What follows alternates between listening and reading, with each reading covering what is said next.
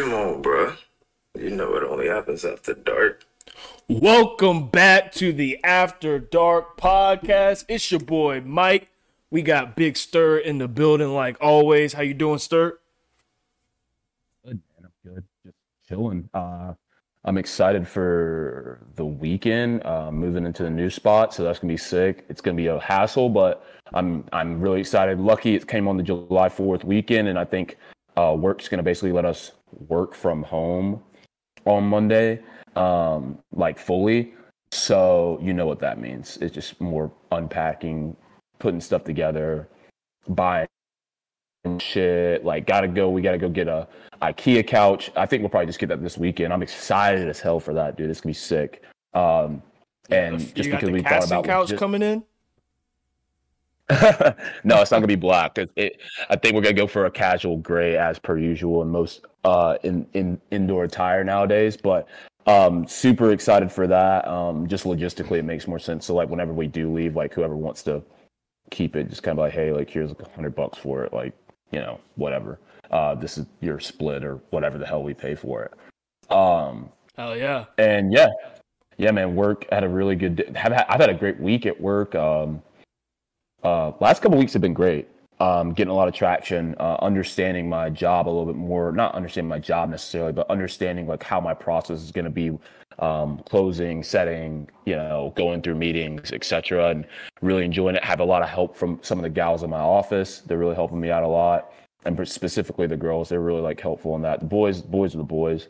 Boys love helping each other out where it's needed. But if you don't ask, they ain't gonna tell.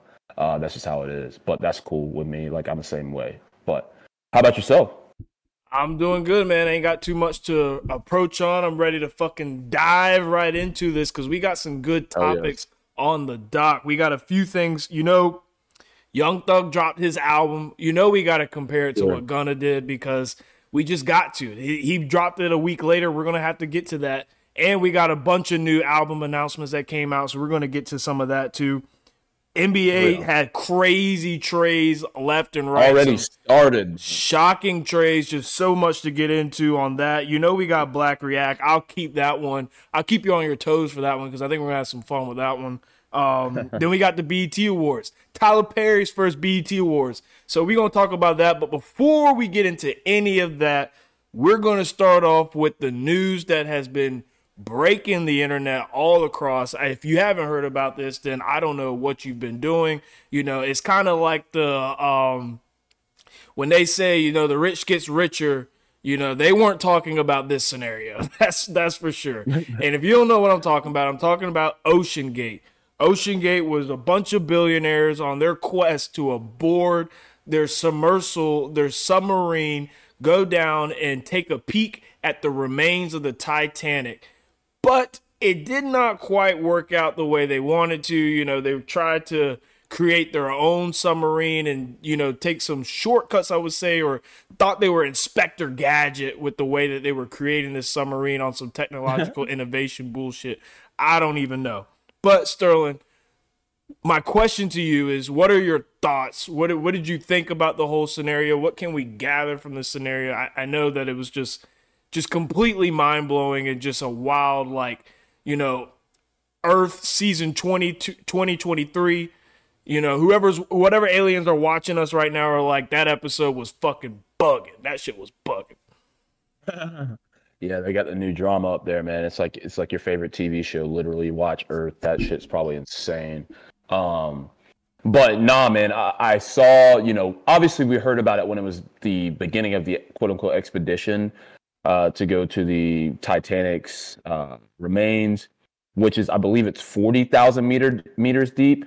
And they only estimated it at 13, or it's 4,000, not 1,300. And they said like they could go down to the remains, and that amount of pressure at that low that low. If you guys don't know, and I'm sure you guys do, but for the folks that maybe are a little confused, the deeper you go in the ocean, the heavier it is. What I mean by heavier means the more effective gravity. Like legitimately, it feels like weights on your back if you go deeper and deeper and deeper and deeper and deeper. And we know as humans, we need air to breathe, aka oxygen.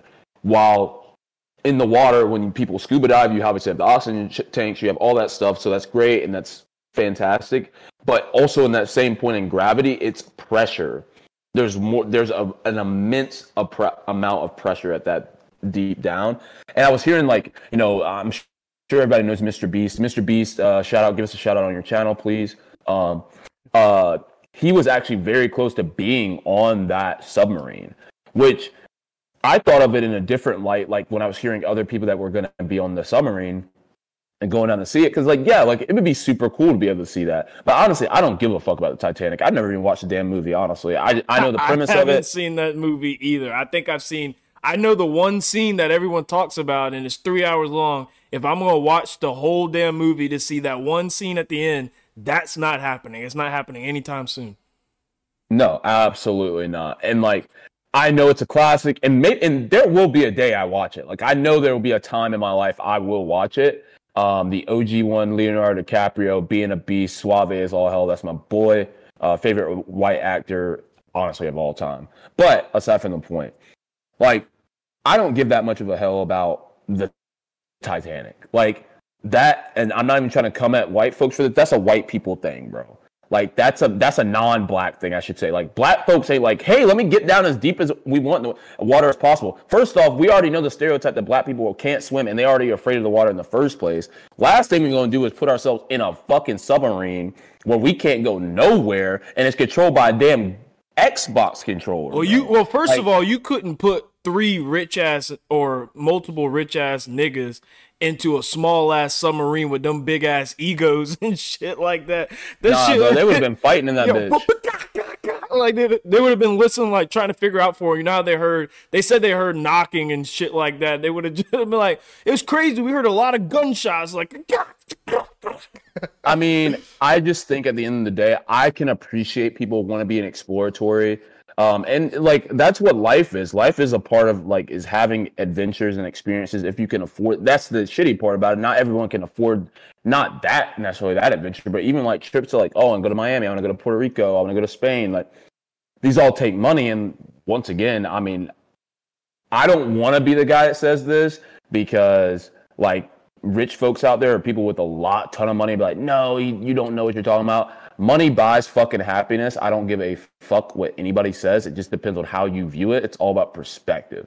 And these people were seeing that this was going to be a happy moment in their life. Obviously, and I want to laugh at it, but I'm not going to because there's dead folks, and that's just not who I am. But they thought it was going to be a happy moment. It turns out it's one of the most catastrophic events that's probably going to this happen in the 21st century at this point, especially in the recent history aside from COVID and the election of Donald Trump. And I think that when it comes down to that ideology, OceanGate, there was so many researchers and people it was completely disproven that they could even do this. And with people with that much money, you would think they would have the resources for people to tell them, hey, yo, this literally is not safe. It is not as safe. They're saying you will have a safe dive. No. You're talking about 4,000 meters deep in the water, bro. 14,000. It's 14,000. Thank you. I mean, it's deep as hell. And, bro, we haven't discovered what is 90%, 90-something percent of the ocean species or something like that. Yeah, and that's something I want to harp on to a little bit later. But like you said, when you said money buys happiness, which I totally agree with. I think anyone who disagrees with that doesn't have enough of it. Facts. But that's absolute facts. But money also, like I said, creates ego. And, where the ego took place in this scenario is, the billionaire that was crafting the submarine or kind of the head idealist behind the submarine and the project itself and the trip itself, he's had moments of doing this. He's made different submarines that have worked and that work properly. He's done a lot of adventurous things in this nature, and it's kind of where his background is. He had NASA work on the core part of the submarine, the part that won't combust. He had not. He said if he said that if everything else could go wrong, but this one part, is the part that I like made sure was right. And he was like, we'll live. Ironically enough, you know, we know what happened. Hindsight's 2020. But, you know, bombastic side eye, bro. Bombastic side eye. Like, that boy is really wild. It's wild. And the crazy thing is, it's like we've seen this, rest in peace, Kobe, of these very well-off individuals not listening to the experts in their field and trying to push it because, you know, they got things going on. They're moving fast. I understand. They got life going on. They're on top of the world. They can't see the consequences at hand. You know, I got this. We're going to make this work. I've made everything work. I'm a billionaire. I've made everything work from this point on. I'm going to make this work too. But it's just kind of wild. Like, another crazy thing is the son of the billionaire. He's just out here having the time of his life or whatever. I don't know. Cardi B was calling him out, and he was saying Cardi B was trying to get clout off his family. I was like, bro, I've never heard of you before. I don't know what makes you think Cardi B need clout from your family, dog. Like, it seemed like you out here trying to get some clout. It seemed like you know what kind of inheritance is about to come in your pockets. You are litty, boy. That life insurance is about to hit. That hedge fund, the trust fund, bro. Good Lord, bro. You said, oh, a girl wants you. I take you to wherever you want. I take you to the baby up, what the Babalos, to the Vava, to back Bibelos. to the Bibelos, bro. You going wherever you want. Look, and I can appreciate his enthusiasm about like the inheritance, because like honestly, like I love my parents to absolute death. I wouldn't want to see them pass at any point. I know it's a thing that's going to happen. Like I can't stop it. But bro, I'm gonna be a little bit lit from my inheritance as well. I can't be mad at the kid, but then you couldn't come at somebody like Cardi B who really don't give a fuck about him. Just say he's wilding out, not having no damn emotion, which I can appreciate as well. But like, damn. It's his like, stepdad, though, too. Like, bro, like, come on. I don't know what kind of relationship he's got with stepdad. Maybe they got a nice relationship, but it's his billionaire stepdad. I'm sure this nigga, like, I'm sure there's a kind of, you know, that's upsetting. That's sad. Ooh. Yeah, that's one of them, like, that's like that sarcastic, like, damn, mom, I'm like, I feel for you. And you're like looking over her shoulder like, hell yeah. Like, you already know he better whip out a Ferrari quick as fuck if he already don't got one now. And I think the funny thing is like, I was watching a video of the guy that was like putting it together, and he had the Xbox controller in his hand, which was fucking hilarious. Yeah.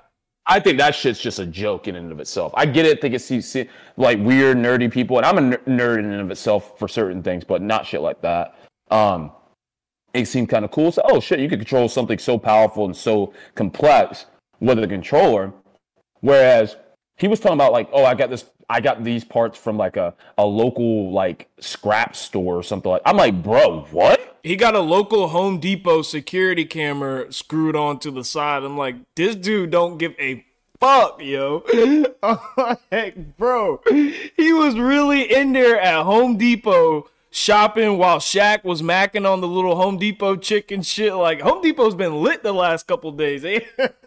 Stock is rising right now. I'm like, well, it probably fell after that bullshit, but all I'm saying I can't even fuck with Home Depot. I'm just thinking that shit's crazy. Like the fact that like, I know for myself, right? Like, if I was wealthy enough like that, these people have the type of wealth where like they could spend absurd amount of money on a daily basis and not go broke. Like, that's the type of bread they had. And I know for myself, if I was that wealthy, first off, I'm not getting a fucking submarine. Two, I'm gonna have some people on my end that I'll pay, be like, yo, I need to do all the research you can on top of what people have already said to see if this is even legit before I really get in this bitch. I'll still pay the $250 or whatever the cost was if I don't go, just to make sure they're happy. And he like, did that and didn't listen to him. Yeah, exactly. And that's where I'm like, my thought process is like, look, bro, I respect everybody's decisions. And I gotta respect everybody's opinions. I don't like them all. I don't like them, all of them. I don't. But I gotta respect it. You live and die by the sword. Like if you gonna live by it, you gotta die by it. And it's just like when folks say you live and die by the three. I mean, that's the fucking Golden State Warriors this past postseason. You live and die, and you die by it, and you lose. In this case, this was completely catastrophic, and it was shows mortality. But go ahead. I'm sorry. No, you're good. The fucked up part about it is, and I kind of want to steer this conversation here because I've always said if I was a billionaire, I would not focus on space. I would focus on the ocean. And I think that this situation right here is going to deter a lot of billionaires from focusing on the ocean anytime soon. But I really do believe that, every single billionaire is fascinated with going to space. They want to find out what's happening on Mars, what's happening on the moon, what's past all that, what's going on in space. But I'm like, dude, there are probably so much cool shit, so many answers that could be had and questions to be answered to just right here on our planet in the ocean that we choose not to discover for whatever reason. I know we probably don't have the technological capabilities to really discover the depths that we want to discover, but I mean, that's where the funding comes in place. I mean, once the funding keeps going and that interest and that intrigue is there, the technology and the advancements in those technologies will take place as well and will follow suit. I just think it would be cool to see what's going on in the ocean. Imagine there's some ocean niggas down there, bro. Like gang niggas down there, just swimming. Like Black Panther type shit, bro. No, it'd be White Panther because there ain't gonna be no Black Panthers down there. Ain't no niggas down there swimming. It's gonna be some white people swimming down there. White mermaid. Hey, that's the only problem with the Black mermaid. Why would a Black mermaid be swimming? We don't be swimming like that. We don't fuck with the water like that. I mean, you can like the beach, but like the water, first off, that salt ass water going to dry your damn skin out. Our skin is too damn precious and got too good of melanin in it for it to be ruined by some fucking salt. FYI, for the white folks and people that aren't black and have a ton of melanin in their skin, even for the light skinned folks, I'll be honest with you, bro, you go in the ocean, you're fucking up your skin. Like the salt they're like, oh, it's good for your skin. In moderation, my nigga. Like if you go out there every damn day, like, oh yeah, this summer I spent like basically a full month at the beach in total. Bro, your skin is raw, my boy. Like it's raw. It's fall is coming. And if you're in like a windy city like Chicago, New York, maybe like a Green Bay, like Kansas City, bro, your face is gonna be chapped and your whole face gonna feel like you got shards of glass ripping on it, bro.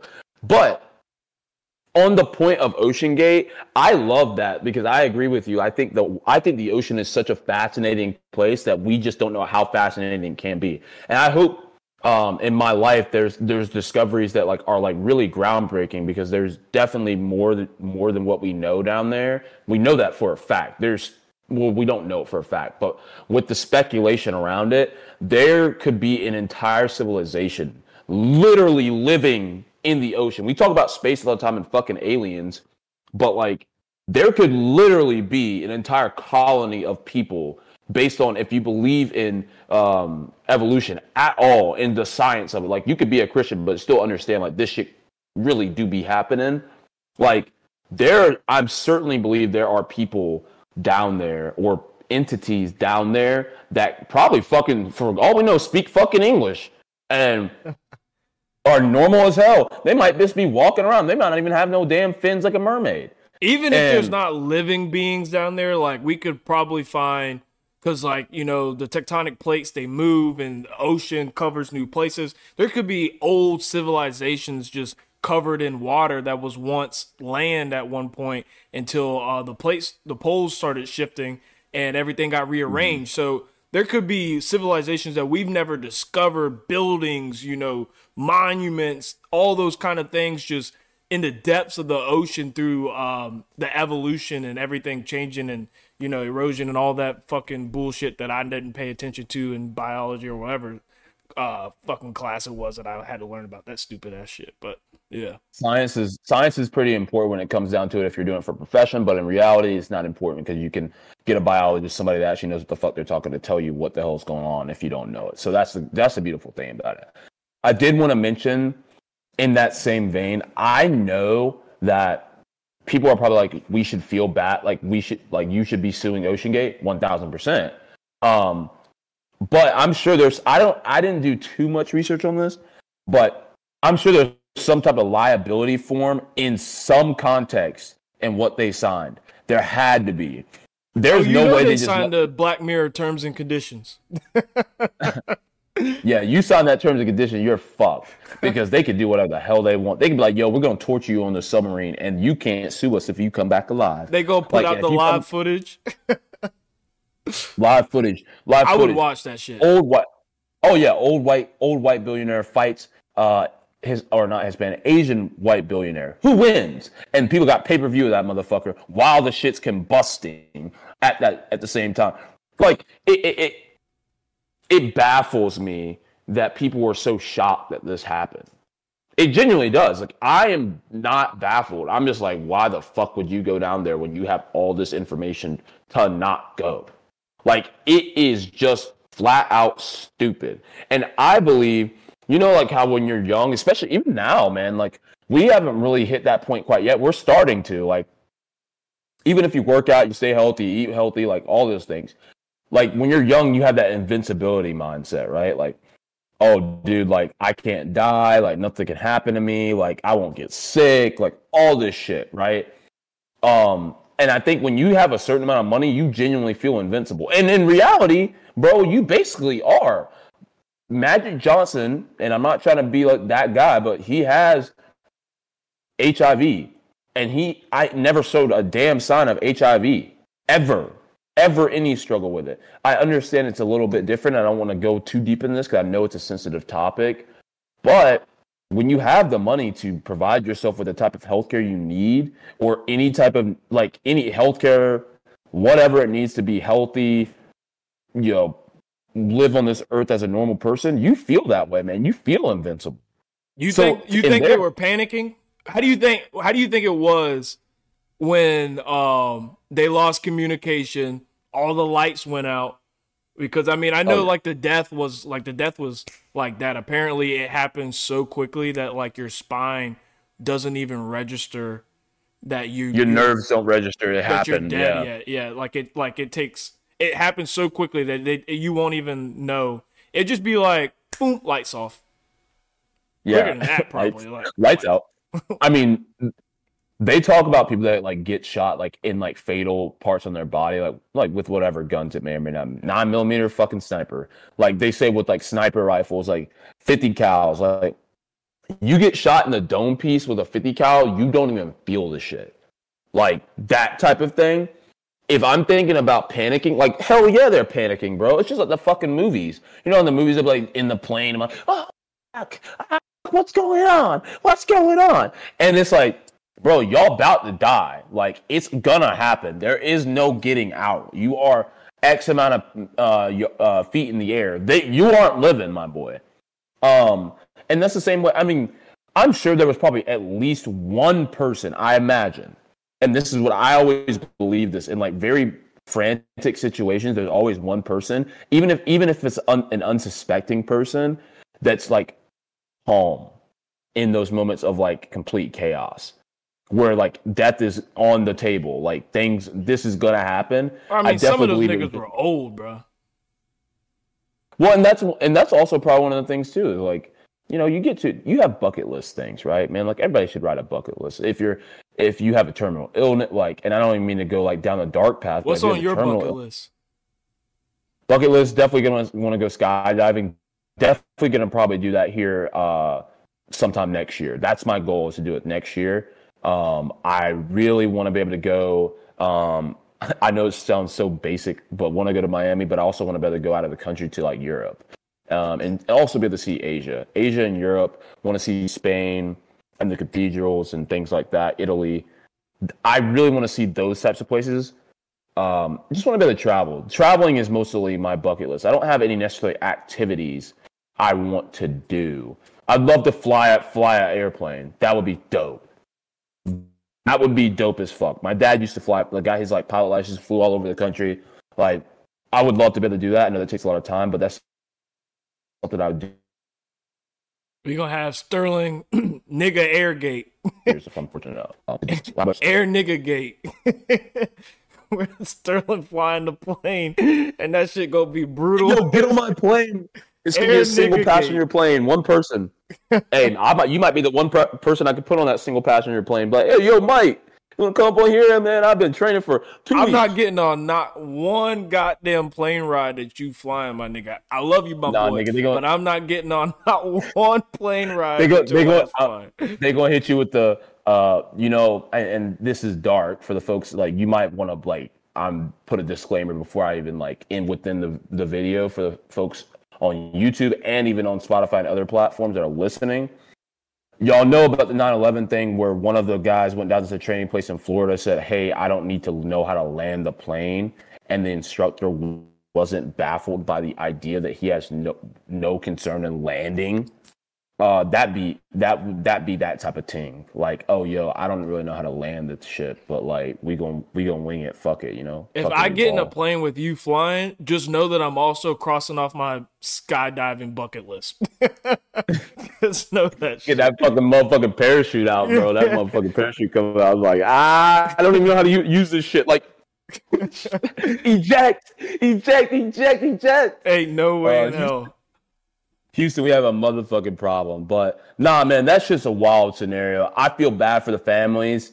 I really do. I think that when it comes to that type of stuff, it's a sad thing because, like, once again, I think it's one of those moments where they were going to be like, oh, that's super happy, super fun. They're about to come back with all this, like, cool stories. And it's just like people that die in tragic situations. This is a tragedy, but it's a tragedy that could have been fully avoided. Like, it wasn't one of those tragedies where, like, there was a shooting at the mall and, like, nobody knew that was going to happen, obviously. Now, do we, and I say this with caution because I know that there's people that have passed away and, you know, some people are grieving at this moment, but this is a podcast, so I'm going to pod a little bit here. So bear with me. What are the chances that they were not on that submarine? Bro, that's a conspiracy theory for the fucking ages, right there, to be frank. I see. Cause like how do you even become a billionaire and do some stupid shit like that? Jeffrey Epstein, and I know this is a weird path to go into in terms of logic and reasoning here. Jeffrey Epstein and that whole shit with, like, Jeffrey Epstein Island, whatever the fuck the island was called, the Creep Island, might as well call it that, bro. Like, the claims that, celebrities that people love were their fucking children, torturing them, doing whatever, like all types of fucking fucked up shit.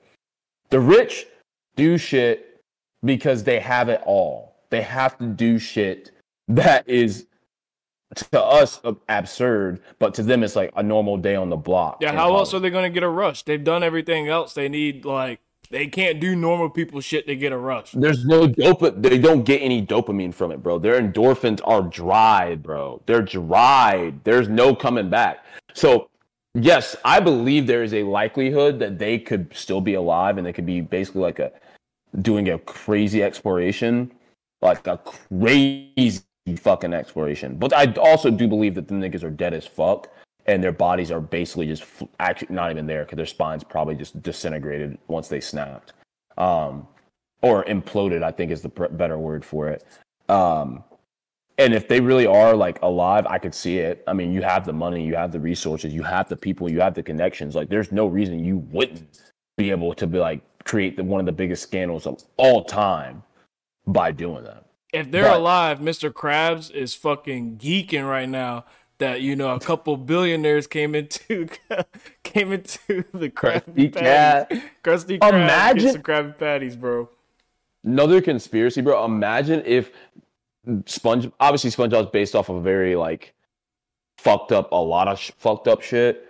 But imagine if that place is legitimately real, like, and the government knew it and they allowed them to write the show on it and people were just getting exposed to it and they're like, oh, people love this shit. And we already have it on Earth and we've had it since the 90s or in the ocean. Imagine if there's a fucking sponge, a crab, a fucking massive whale, a squirrel in a fucking submarine suit. Bro, I'm telling you, like, this shit, like, everything you see, and this is honestly from me watching a couple Black Mirror episodes, which is fucked, till you start seeing shit and thinking shit completely different. Like how the government and what we know, not just the American government, the world government, because there's world leaders. Like if y'all don't believe there's like world, like people that run the world that aren't in government, y'all are fucking tweaked. Like there is too much shit that happens in this world that doesn't have a higher power or hierarchy to it that is above Barack and Donald or American presidents and Kim Jong-un and the Chinese president and Putin and all the European nations. Like, bro, I'm telling, and the African nations too. Don't think the black folks ain't involved too, because they just as greedy as everybody else too. We ain't no different. But that shit's wild to me, and I think that's one of the like overarching things that I get from this is like, dude, let's use these billionaires as an experiment, because they're like, oh, there's no like real trillionaire, like legitimate trillionaires. There are fucking trillionaires out there, bro. I'm telling you this shit right now.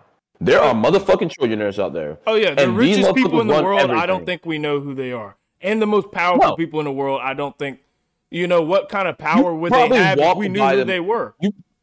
You probably walked by an extremely powerful person before. Like, New York's a great place. I doubt it, bro. New York's one of those. No.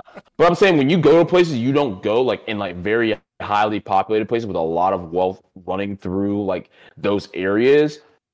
I think we probably don't even realize we're probably walking and maybe bumped into, maybe behind somebody in line, not necessarily on your day to day, but like when you're on vacations in places that aren't necessarily your regular place, unless you live in one of those places. If you live in fucking Dubai, like, yeah, you're just gonna be surrounded by motherfucking rich niggas.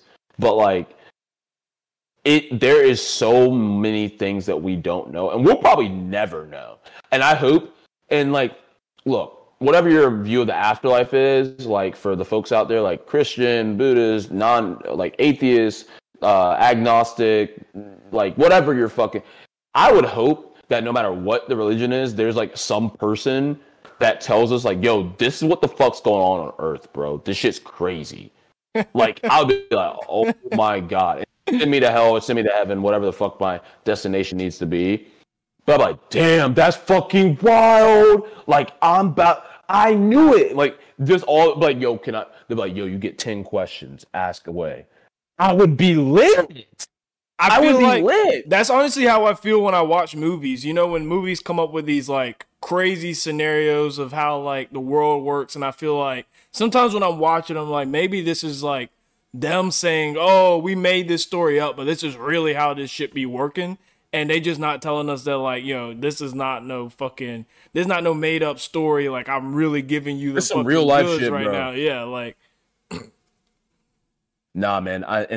I love talking about this. We can talk about this shit all night and we go on crazy tangents like we did right now. But final thoughts for me, I mean, I think in OceanGate, I think it was a cool idea. I think the folks that obviously passed in the wake of that, rest in peace. R.I.P. I will say y'all niggas were dumb as fuck for it, and I'm just gonna be 100% honest. I'm not gonna cap with you. Like, my wife, kids, whoever, like, if I was at that point in my life, girlfriend, whatever you want to say, any person that give a fuck about me would have been like, yo, hey, nigga, like, nah. Like, ain't no way you going down they there. Don't ain't give a no fuck. Way. No, they were like, oh, the researchers said it's not safe. That stepson was like, nah, Dad. They were telling you it won't safe when you were broke, Now you a billionaire. That shit ain't never stopped you before. Sent his ass straight down there and says, he said, you ever heard, when you get crossed up in basketball and then like, damn, I made that boy touch earth. They really touched earth. Oh, they touched it. And their spines are at the bottom of earth. They're on the very, very, very surface that we don't know anything about. But with that being said, it's gonna go into a different lane here. I know that we love controversy and we love music, and we continue to say this on every single pod, and I will continue to say it. Why do we love music? It's because of situations like this. if you didn't know, now you know. Last week, last Friday, Young Thug dropped his album. Obviously, we spoke about the Gunna album prior to that, knowing that it was coming out. And Gunna dropped his album the week prior. Business is Business, name of the album. Hella features on it. I ain't gonna sit here and lie to you. He had 2 Drake features, I think 2 Travis Scott features, a 21 feature, an Uzi feature, which I fuck with so heavy. Future. Who else was up there, bro? Like, it was star-studded. The Metro version has Nicki and Juice WRLD as well. Yeah, and then like it was produced by Metro Boomin, and Metro Boomin is at the peak of his powers right now. He is fucking Thanos, bro. He can do no wrong. He gets snap of a finger and niggas just like, damn, that shit fire. Like, don't even think. Brains just dopamine high as hell. Endorphins out the wazoo. And just going off of that, business is business. Want to get a review first up front of before we start going into any questioning. Want to see what your thoughts are on it before we go into some other topics here.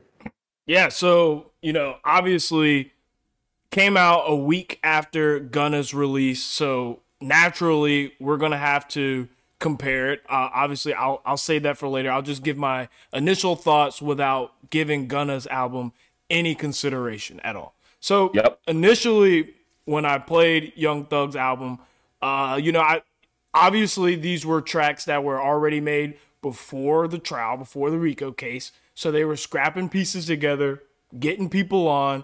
Metro, it sounded kind of like this was something that they were probably going to drop. A lot of these tracks were going to drop before all this happened, but honestly, I thought it was a good project overall. Now, he had a lot of features. Gunna didn't have features, but I thought the Drake songs were really good. I really like. Dude, Drake, I don't even know how, like, he was over there harmonizing on Parade on Cleveland, and it was the most fire thing ever. Like, when the fucking beat drops on that, Parade on Cleveland, soon as I come home. I'm like, bro, how does this nigga make that shit sound hard, bro? Drake he's him. I really like the Future song. I thought the Future card Bring Me Out. I don't even know what that phrase, you know what that shit means? I done got some rich, I think my cars bring me out. What does that fucking mean, bro? It means, I think from my understanding, I've listened to that song quite a bit too. So I think what he means is that, like, obviously you know, like how we, like, as like guys, if you're a single guy, you're gonna go out and you're gonna go out for like the bitches and like, and I'm not saying bitches is an offensive term. I'm really not, ladies, I promise. Like, you go out for the girls, you go out for the times, you go out for the, like, to what we do. He's literally saying that I don't go outside unless I want to whip my fucking nice-ass cars. Like, I've got everything else I need inside my house. I can get anything I want inside my house. Great food. I don't need to, like, he doesn't have to do anything except go outside to drive his car if he wants to really, really, really go outside. Well, let me tell you something, Young Thug. You too rich to be driving cars. If I was as rich as him, I would never touch a steering wheel. But everybody already knows I'm a backseat rider. But anyways, back into the album. Back into the album. The 21 song is probably my favorite. Want Me Dead. I love that song. The hook is crazy.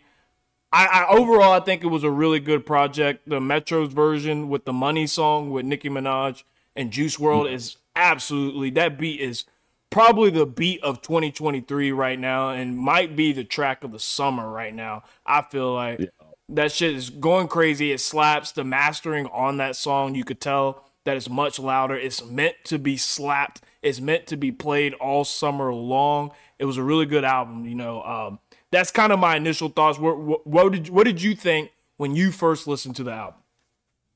All right, so I have this thing. If y'all don't know the T Swift shit, it's the reference. But so I first listened to Business is Business. Was it Friday? Well, going into Friday evening, right? Or Friday morning, I should say. And I knew it was coming out, so I stayed up. And I was a little tired, so I didn't get to go through everything. I got most of it. I got the gist of it. I'm guilty of. I watched one of my favorite YouTubers, shout out Complex Ambition, react to it, like while I'm reacting to it. So like when he likes a song, I'll be like, damn, I kind of fuck with that bar. Like he'll like be like, damn, that's a fucking hard ass bar. This is what he's like trying to say. Then I'll go and listen to it on my own after.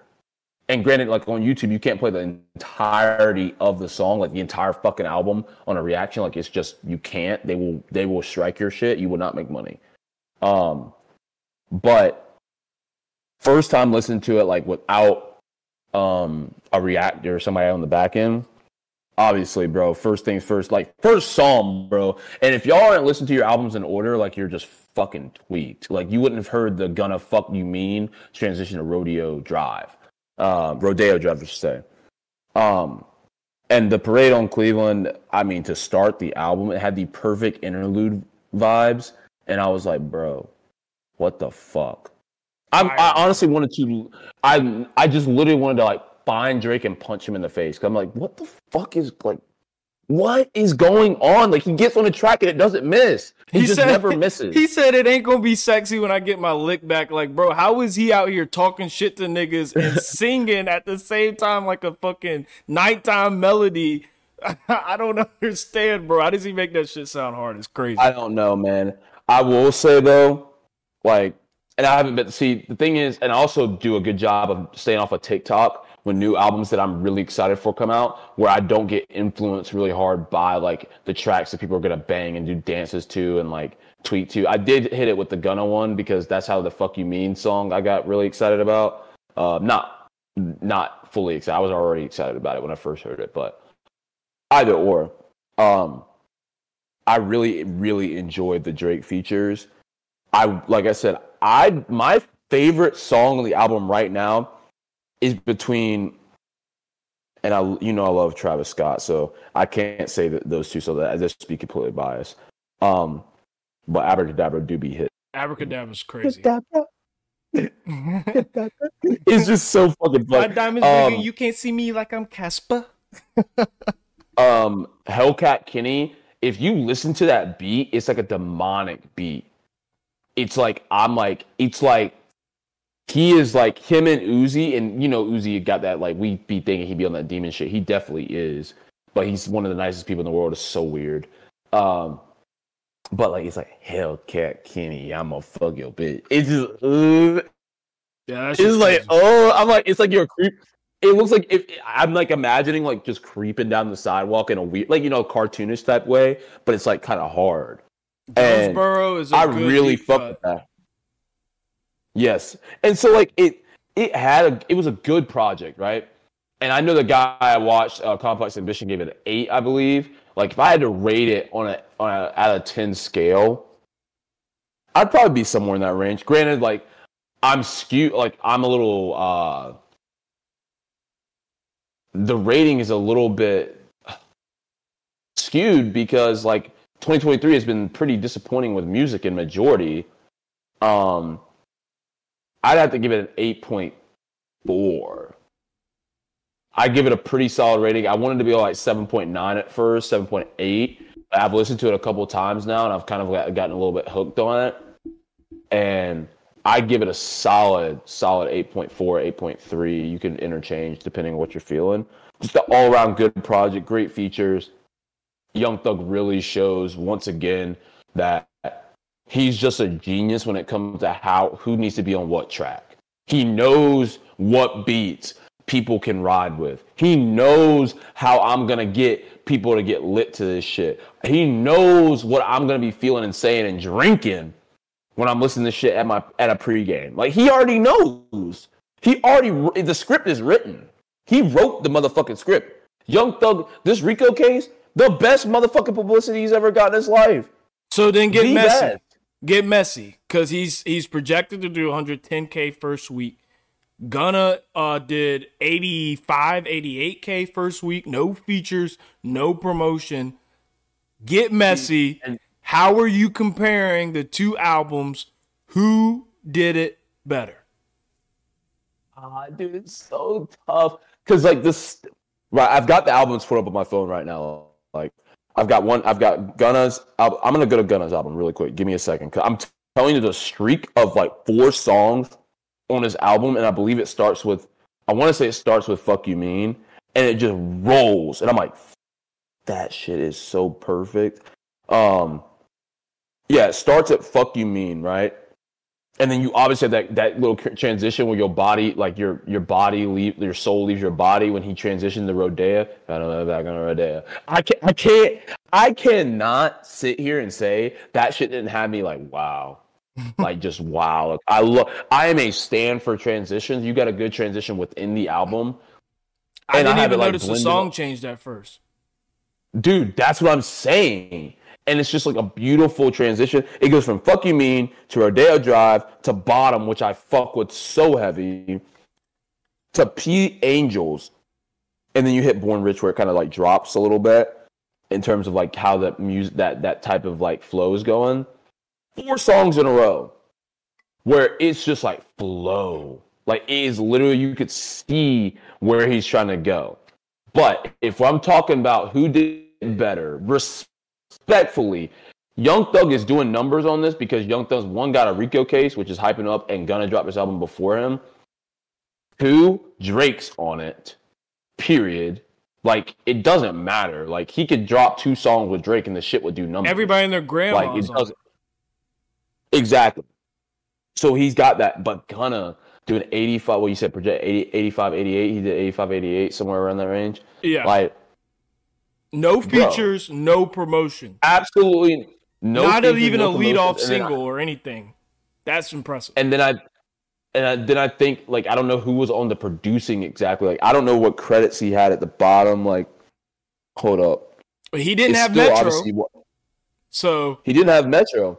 Like dude, Young Thug pulled out all the stops, and like we talked about it last week, and you guys could go watch the other pod or listen to the other pod about how we think it might be like a setup, like for you know, publicity's sake, and if it did, it worked to sell almost 200 million copies or projected 200 million copies in the first weeks of like in total between the first weeks of the albums, respectively, I should say, insane amounts of money.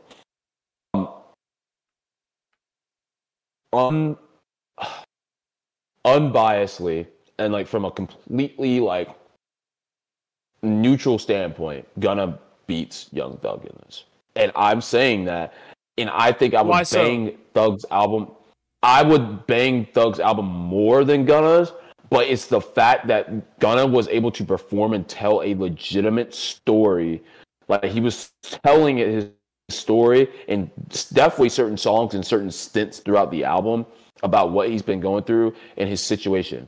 I hear you, but at the same time, Thug's locked up. The only reason why Gunna could tell a story is because he fucking snitched on my bro. And he's free out here writing raps. Thug has had his shit, he's locked up. He's picking up songs that are already been worked on, already been recorded, and he's, having people help him piece together an album. So it's a little different. And I will give Gunna more credit for what he was able to achieve. Because no features, bro. No features, no promotion, not a big lead-off single. Like Bread and Butter was fire, but Atlanta wouldn't even listen to it. We saw him in the club; they wouldn't listen to it. So no features. And I want to mention one thing before you get into your reasoning. I do one thing.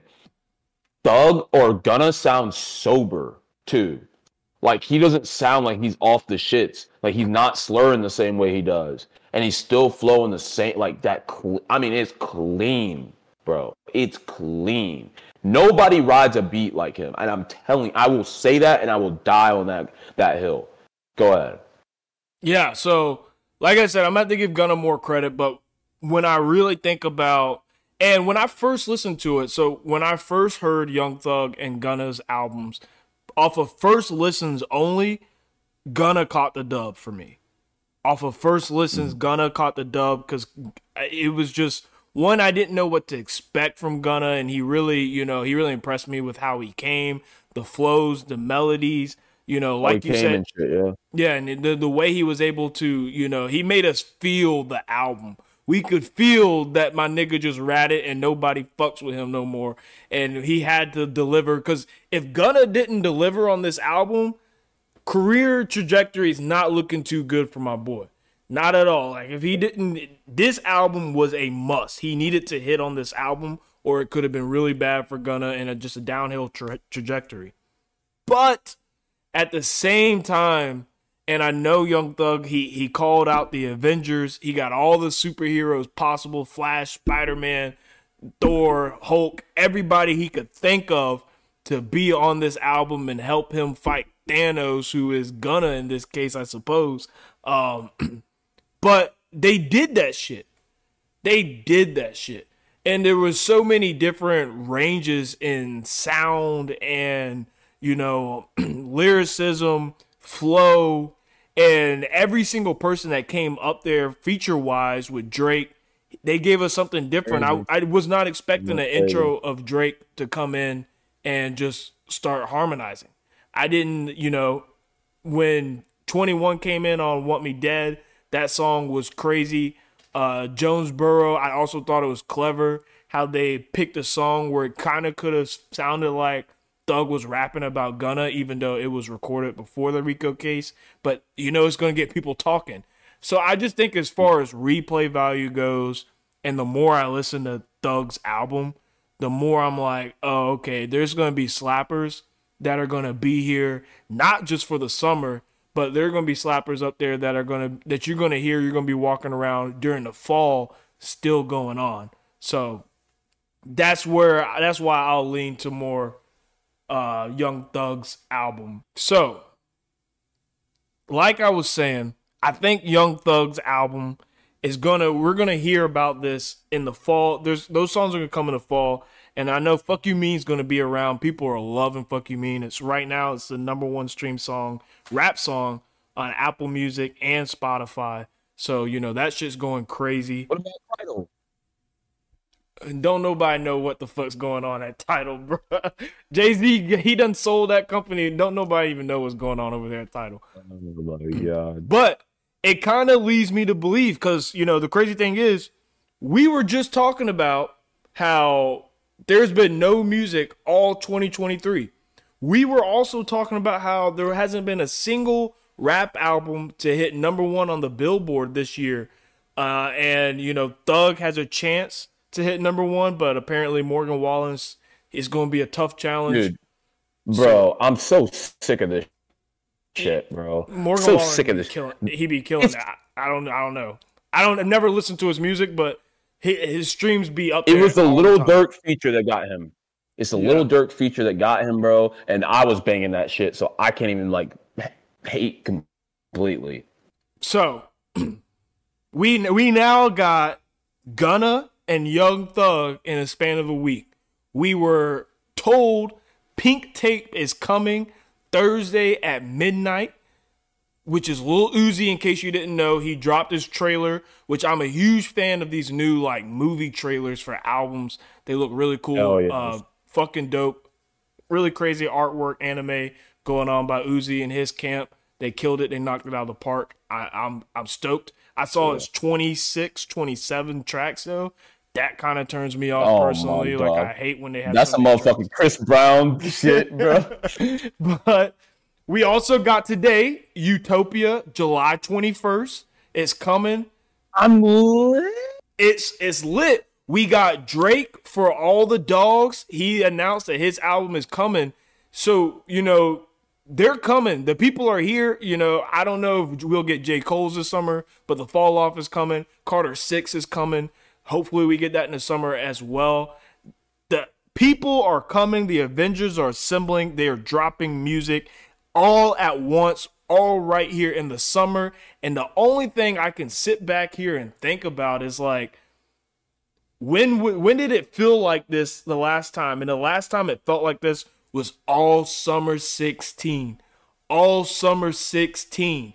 And, you know, personally, I don't even know how you feel about this because, you know, we haven't gotten all the music yet. So we're not sure just how much this is going to bang. But apparently, these are long-awaited albums. Uzi's Pink Tape has been working on for years. People have been waiting on it. Utopia, if that shit, I'm telling you, bro. If that, it won't miss because Travis. I'm gonna be honest. Travis Scott with these long ass wait times. I'm sorry, I didn't mean to cut you off because I'm a Travis stan. I got to speak on it, bro. If this shit somehow misses, it won't. It will be one of the biggest letdowns, like probably in the last decade of like rap hip hop music in lead up time. It's not going to miss. That's not even like, something, dude, I'm sweating. He hasn't even, dude. I'm like, hold up, 1 second. I gotta go look at this really quick. I'm gonna pull up his discography really quick, just speaking on Travis, because Uzi has a potential to miss with 20-something songs. It's just what it is. I mean, you are not gonna drop 20 plus, and if he does, bro, like that's what we can talk about on that end. It's like if he somehow creates a project, Uzi, of 20 plus songs that people actually want to listen to, not a Chris Brown tape where it's like, okay, you got 10 songs in here where we fuck with, but there's like 40 other songs in here. Like, bro, scrap that shit. Like, you paid features for this shit. Like, it ain't worth it. Even if the full length project is not like as cohesive as we would like, Uzi's given us 3 to 4 hits, just certified hits off that we gonna be running it up. So I'm not sweating that. I'm not sweating Travis. Travis has not missed once yet. I don't expect him to miss now, especially after everything he's went through. This is like Gunna it's not a must for Travis. It's still Travis, and he does what he does. But like you said, it's long anticipated. He needs a hit, a miss right here. He would feel that, but a hit, he needs it. And Drake coming with his album. For his tour. Drake he can do no wrong. All these people can drop their best album and they're still going to have to take a back seat and watch Drake run those fucking numbers up. And he's probably going to come up here, for all the dogs, just start singing some bullshit and numbers still going to run it up. But I want to ask you, man, because personally, with all these big names coming all at once at the summer, all I can really think of is, can Summer 23 rival Summer 16 as far as music and hits? Potentially, because we haven't heard the music yet, but potentially. In terms of genuine like results being numbers, yes. But in terms of the music itself and how iconic some of those songs were and albums, I think it will be very, very difficult because of the range of music that we have now, right? And let me speak to this and an explanation behind it is that when you have such high hopes, so you have artists like Travis, the A-list motherfucker Drake, Uzi. You've obviously got these 2 past albums from Gunna and Young Thug. It's like a stepping stool or steps. Like steps, you get to the top of the steps, and that's like you reach the zenith, like you reach the top, whatever. Like hooray, reach the top of the mountain. Like Gunna and like Young Thug are building this platform because you obviously have all this beef and this drama around what's happening with them. And like obviously there's no really like a ton of drama around Drake, Uzi, Travis, not too much, not a crazy amount like it is a whole ass Rico case and somebody ratting. But it's like, dude, it's either gonna be like right there, it has the potential to be like right there, or it has to be like so phenomenal where it's like, okay, that is better than Summer 16. That is legitimately how I see it. Here's like, why I think it has a chance. Go ahead. I think it has a chance because Pink Tape, so the albums, we're not just getting albums. And, some people might be hearing this and thinking that I'm comparing it to Summer 16 because we got big names and Summer 16 gave us, big names and big albums. But it's not just the names alone. These are long anticipated albums that we're getting all at once. Like, it's not like we're just getting a Travis Scott album. We're getting Travis Scott's Utopia that we've been waiting on and that got, pushed back since after he was killing niggas because his concerts and his performances are just so fire. And, I just feel like the albums that we're getting, the anticipation behind them, Joe Budden, he's heard some of Pink Tape a long time ago. He said that it's potentially Uzi's Thriller album. So, there's a lot of, and there's money in there. You saw the trailers. These aren't cheap albums. They're, the labels are pushing money back. These are like movies dropping. Like, I guarantee you, Travis Scott and Uzi's music videos are going to be produced like movies and TV shows. They're going to be fire. I wouldn't be surprised if there's some kind of like short film coming out of whatever they do. You know, music is growing rapidly and the marketing behind it is just, it's blowing my mind these days. So I think, you know, I think if it's not even a comparison, then it's a letdown. Because it's just too many big names. It's too many big names at this point. I know Drake's going to give me what he's going to give me. Gunna came hard with no features. He came everywhere.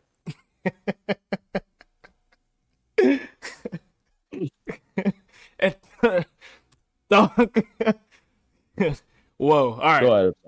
Thug came. Okay, I gotta stop using the word. Thug dropped some crazy shit. You know, he dropped with all the Avengers. Is basically a Metro Boomin collab album at this point. So you know that was a hit. Gunna was a hit. Dirk missed, in my opinion. I don't go back to the Dirk album. That nigga bricked as hard as Russell Westbrook, bro. He did not hit. He out here on academics talking shit about Gunna and had the worst album of the three of them. Like, his shit missed. Only reason why his album did E12, the only album. He got J. Cole and he got Morgan Wallen. And that's the only reason why his album's still spinning right now. If he didn't have All My Life, that album would have flopped heavy, yo. J. Cole saved his ass. And them little kids saved his ass. But yeah, so there's just too many big names, and there's still, those are just the names that we confirmed were coming. There's still albums that we know are coming this year, and we just not sure if it's going to be this summer or not. But like I said, ASAP's working on an album. If we get that this summer, we could potentially get that this summer. J. Cole's working on an album. We could potentially get that this summer. Carter 6 coming. You know, if Carter 6 drops during the summer, I'm not listening to nobody else. Nobody else. And if Carter 6 drops, listen to me right here. Oh, that shit dropped? Listen to me right here. If Carter 6 drops, people, I don't want you to say, I don't want to hear, let's have a music segment. When you tune into the pod and you think you're about to get a music segment, you ain't getting that shit. You getting a Lil Wayne segment, and then that's music. It's over with. I'm not talking about nobody else. We gonna come on here and be like, yo, like, you want to talk about Travis? No. We're gonna have a 2-hour Lil Wayne Carter 6. Nah, I'm tripping. We're gonna break down every motherfucking lyric. You hear what he said here? These 3 words together. It's a quadruple entendre. Already. But I mean, look, man, I think it has the ability to rival 2016.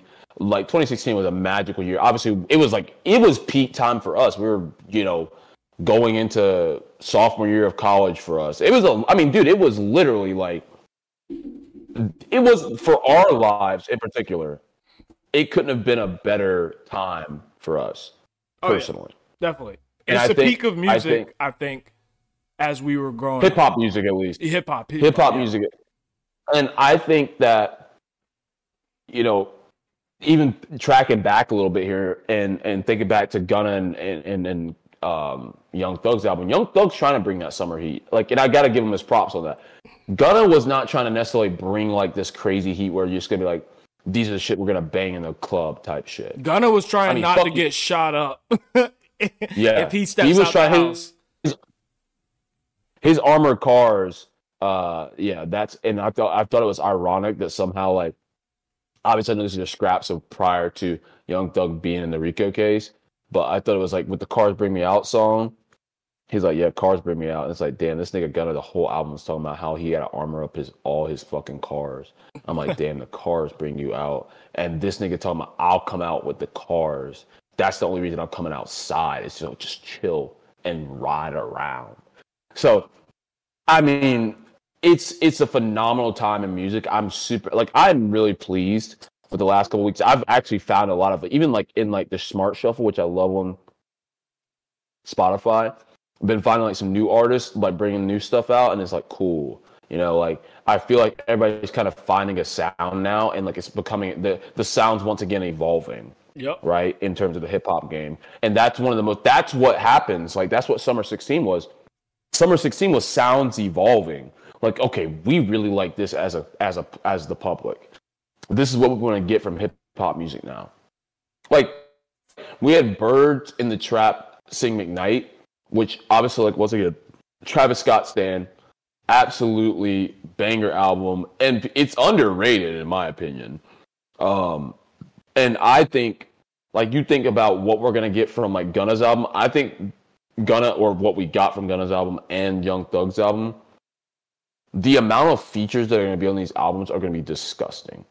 Like it should be. Like it should literally be like, bro, we put 10, 15 bands in this motherfucker. Like this shit better run numbers and it's gonna run numbers. You're gonna see Future just like, bro, it's gonna be like a fuck up some commas type shit. I know that wasn't 2016, but it's gonna be that type of shit. He could be on track going crazy. You're gonna have Travis like also back to your Drake point. I know I'm kind of rambling a bit, but if these niggas don't want to keep fighting Drake when they're dropping their albums, bro, stop getting on these features for this nigga and like hopping on his tracks and helping them. Like this What nigga do you mean? really be That's like literally, if you look at any fucking rapper's number one hit, it's their Drake feature. I know, bro, but they want to have a number one hit and they're like, damn, I can't do it without Drake, which is a crazy superpower. Now that nigga Drake is Thanos. I don't give a fuck what nobody says. He is Thanos, and Metro Boomin as a producer is the only one that could ever even compare to taking him down if you ever went against him as a producer. Ain't no nigga in the game right now could take that dog down. He could drop whatever the fuck he wants. He could drop a fucking lullaby, bro, and that shit will be number one. Yeah, number fucking one. And niggas and grown ass gangster ass niggas will be banging that shit. Banging it, picking their kids up from daycare, riding the kids around, taking them to the grocery store.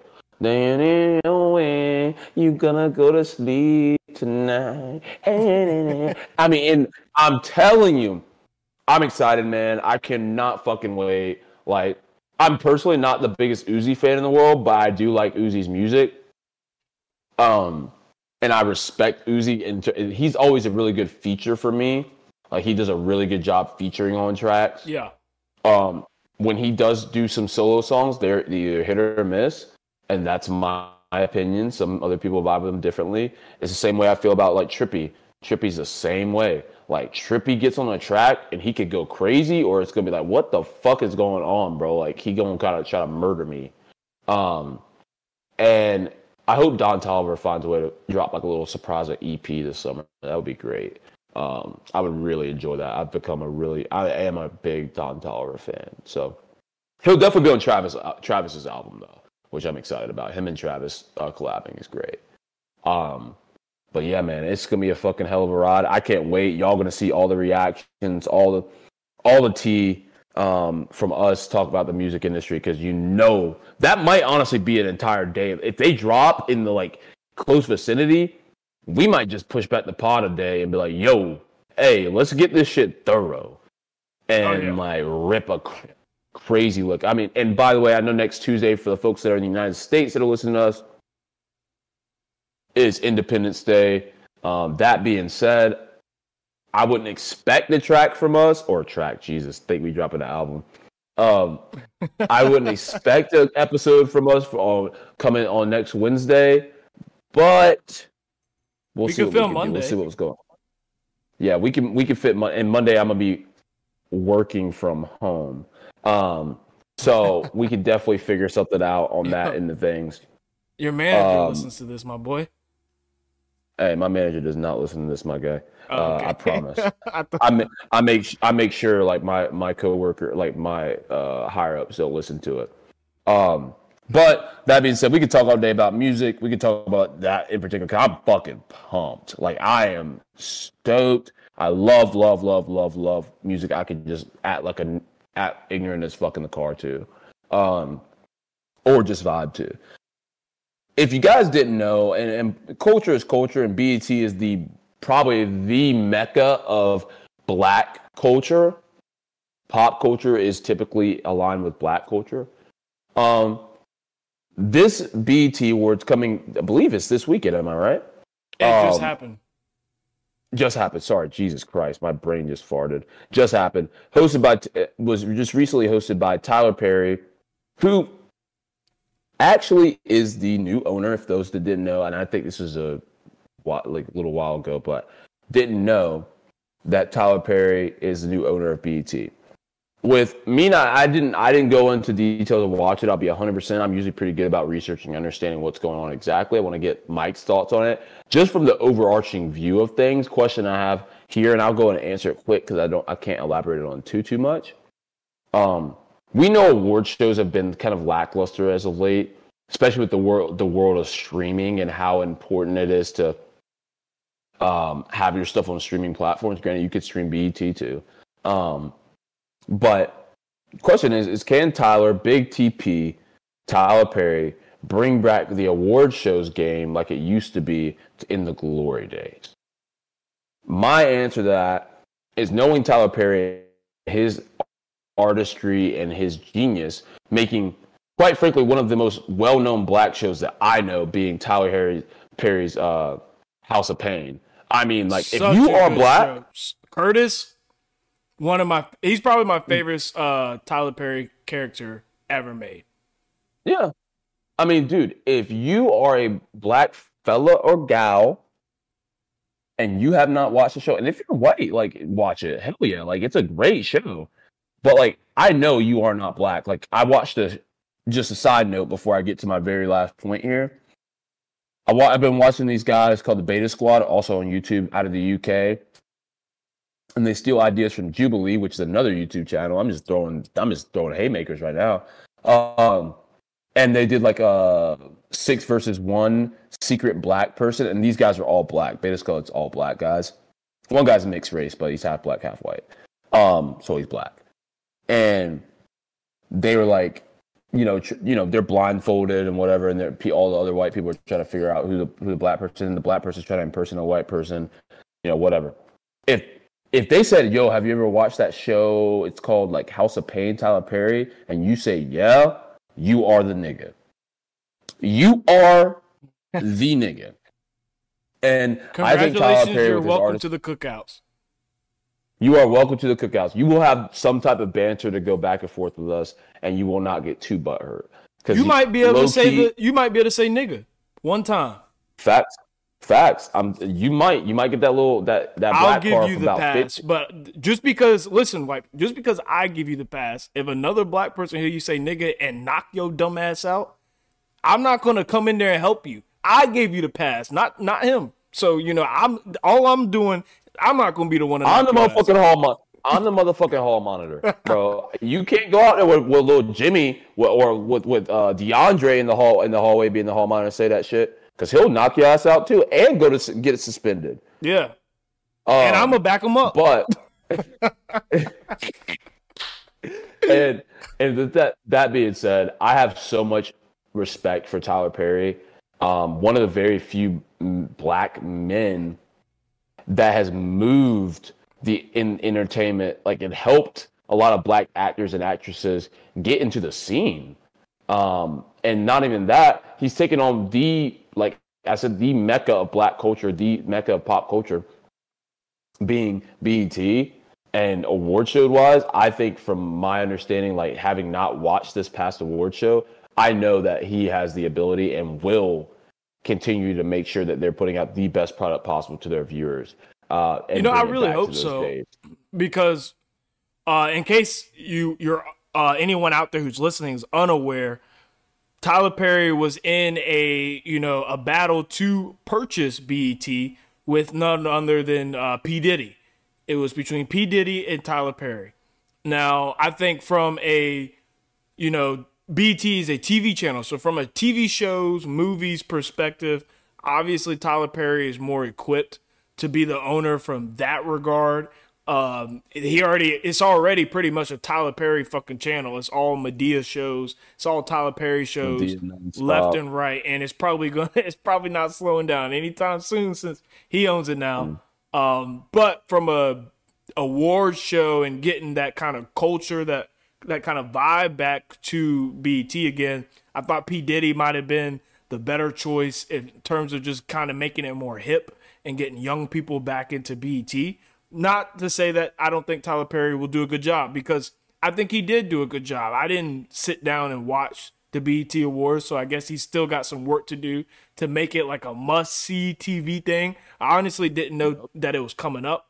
There wasn't too much promo that reached me that it was coming up like that. But I did see some highlights of it, and I thought Ice Spice performance, and I could kind of tell that there's some more money going into the the stage and everything, how it was being set up. It looked really good, clean. She did a really good job. She's really working. And one thing I appreciate about Ice Spice is she's actually rapping. She's not on this lip syncing type stuff. She's not over here just letting a track in the background go. She's spitting real breath control, real MC work while she's doing her performance. That's a thumbs up for me. Obviously, Chief Keef was finally able to perform at BET, and that's Tyler Perry's doing it. That's a big deal. That's a big deal. You know, Chief Keef, after everything he's done for the game, the culture, you know, music in itself from a rap's perspective, he's able to come out there and just be himself. And I like too that he was just Chief Keef on the stage. If you saw when they were backstage and they came out the car, the hotbox of the tour bus, that shit was smoky, bro. I saw some tweet said my bro was so high he still walked out with the charger. He had the charger dangling from the phone.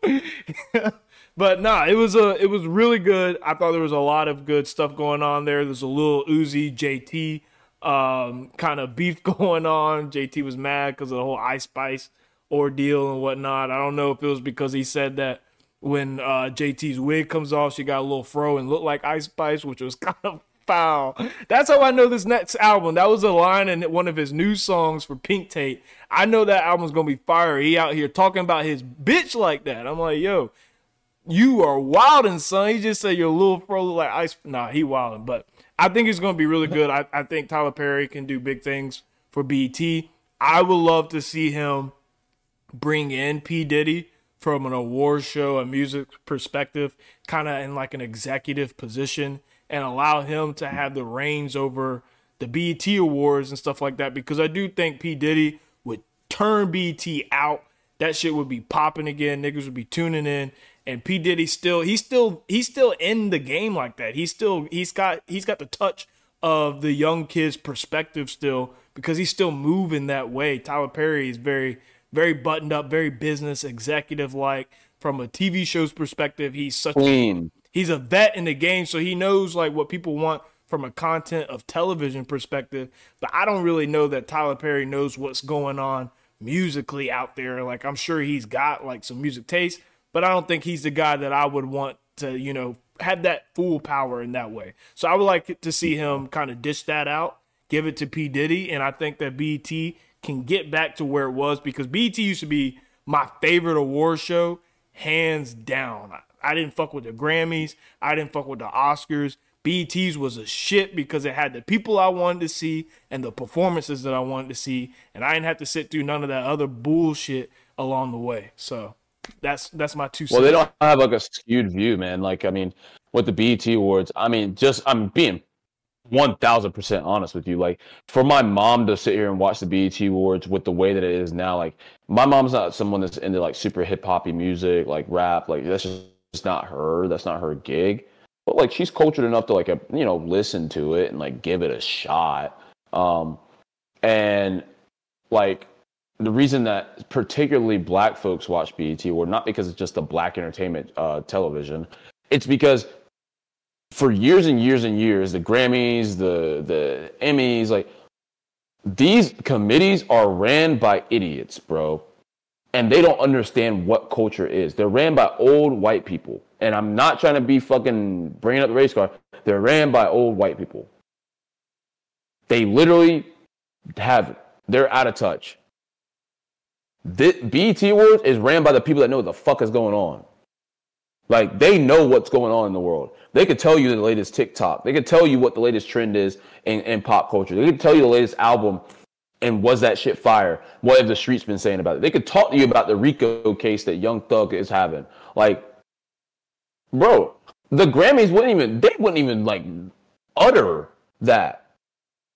Yeah. And so I think Tyler Perry, yes, I agree with you, should be able to bring P. Diddy in on some of this aspect of the music side, because it is a very important piece of culture, point blank period. and it's what brings people together more often than not, they could definitely be there'll probably be some point in the ownership of Tyler Perry that he'll, because I know he's a majority owner, just like how Michael Jordan was majority owner of the Hornets, but he sucked at it. Tyler Perry's not going to suck at it. And there will be a time that Tyler Perry, I think, will give leeway a lot of the power to P. Diddy. He won't let him become majority because he ain't just going to let that shit happen. I promise. But I definitely think there's going to be some collaboration there that's going to continue to grow that channel and that brand even more, because they're both two of the most influential men in particularly the Black community and what they've been able to do on that and things. And I think it's fantastic. I think we're going to see in the next 5 years how everything going to trends up as music changes, in particular, and as culture changes. So I'm excited for it. I definitely think it's something that we should all be looking out for. White, black, green, or yellow. Yeah, I agree. So in that same note, we're bouncing around a lot tonight, and I like it. I like it. We only got a couple more topics for you, but the next topic, man, I don't have to do. We might be on this shit for a goddamn minute. I ain't gonna sit here and lie to you. This might be a long episode. The NBA roster mania that is going on at this very moment, bro. Like the Nuggets just won the championship. Like, damn. There's a lot that's been going on, and Mike, I know, like, you and I have talked privately about it, and we talk every week now as the NBA, because the NBA offseason is lit. It is fucking lit. So much shit be going on. Not just the scandals, but just literally how the actual game and the teams are going to be moving. So, for those who don't know, Kristaps Porzingis was traded to the Celtics, while Mr. Chris Paul, Mr. No Ring and Can't Win a Ring, was traded to the Warriors. While Marcus Smart, the heart and soul of the Boston Celtics, in my opinion, the leader of that team, the Energizer Bunny, the person they needed to be, he is the X factor to the Grizzlies, another grimy ass team, grimy as hell. He gonna fit in like a goddamn glove. Just out of those three moves, and if there's any other moves you want to highlight, I don't think there is at the moment. I'd love to get your thoughts on who had the best move. And really, right now, Mr. Damian Lillard, for those that don't know, the man that can't find a way to get a good damn team around him, has been growing some interest in joining a contender team, basically starting another super team. Where should he really go, Mike? I want to hear your thoughts first, man. I know this is something we're passionate about, and I am a lady for all the stuff that's going to continue after even this in terms of roster mania for the NBA this offseason. NBA's probably got the craziest offseason of any sport. It's probably the most entertaining. When we think about like NFL offseason and trades, everyone's always like, yeah, that'd be cool, but this isn't Madden. But I'm like, when it comes to NBA, it's like 2K. Like, it's really be like 2K. Like, people be bouncing it to stars. Like, it's fun. It keeps things fresh. I personally still enjoy the days where everyone just kind of stayed put, and trades, big time trades were like second to none, and it was a big splash when it happened. But I still think this is exciting too, and it makes for good storylines. But as far as which trade was the best one from a basketball perspective and who I think really got better, I think, to me, it's easy. I think the Celtics getting Porzingis is clearly the best move that's happened so far, is, if anything, of just getting better. When I think about what plagued the Celtics, and I know you said Marcus Smart is the Al fucking Horford. Bum ass fucking exfoliated, beautiful ass skin. Dude, beautiful skin. Beautiful skin. Wow. He looks like that boy. He looks like when Squidward just kept getting beat in the face. Squidward. Bro, I'm telling you, and I'll let you finish your point. I am telling you, bro, he spends more time at getting facials, and I'm not talking about the facials y'all think I'm talking about. We talking about the cosmetics, the cosmetic facials than he does shooting a basketball. I'm telling you. I am telling you, bro, with that broke ass jump shot. But go ahead, Mike. Yeah, so I feel like from a basketball perspective, the Celtics definitely got better. So why I feel like they got better. I know you say Marcus Smart is the heart and soul of the team, and I agree with you from a leadership perspective, from a get them juiced up, an energized perspective as well. But I also think Marcus Smart was a liability in a lot of cases. Like, he's a great defender, a lockdown defender. But as your primary point guard, sometimes you get the assist there, but I feel like he's not like he doesn't feel like a true point guard to me. Like, he doesn't feel like he's always he's a six-man come off the bench guy. And I think that's a better role for him. Or in just like a grimy perspective, what the Celtics needed out of Marcus Smart, I don't think he could give them. They needed Marcus Smart to play like Chris Paul, really, where he's just kind of dishing it out, putting Jason Tatum and Jaylen Brown into better situations so they can get easier shots and not have to do a bunch of one-on-one ISOs, which is all the Celtics do, is just let Jason Tatum and Jaylen Brown ISO the ball. But don't let Jaylen Brown go to his left. Don't let him go to his left. Don't let him go to his left, bro. Don't let him go to his left. But now Kristaps, the spacing and the size of that team. So now when they see people like potentially Joker in the finals, or they have to go against Giannis and Joel Embiid, they can space the floor out a lot.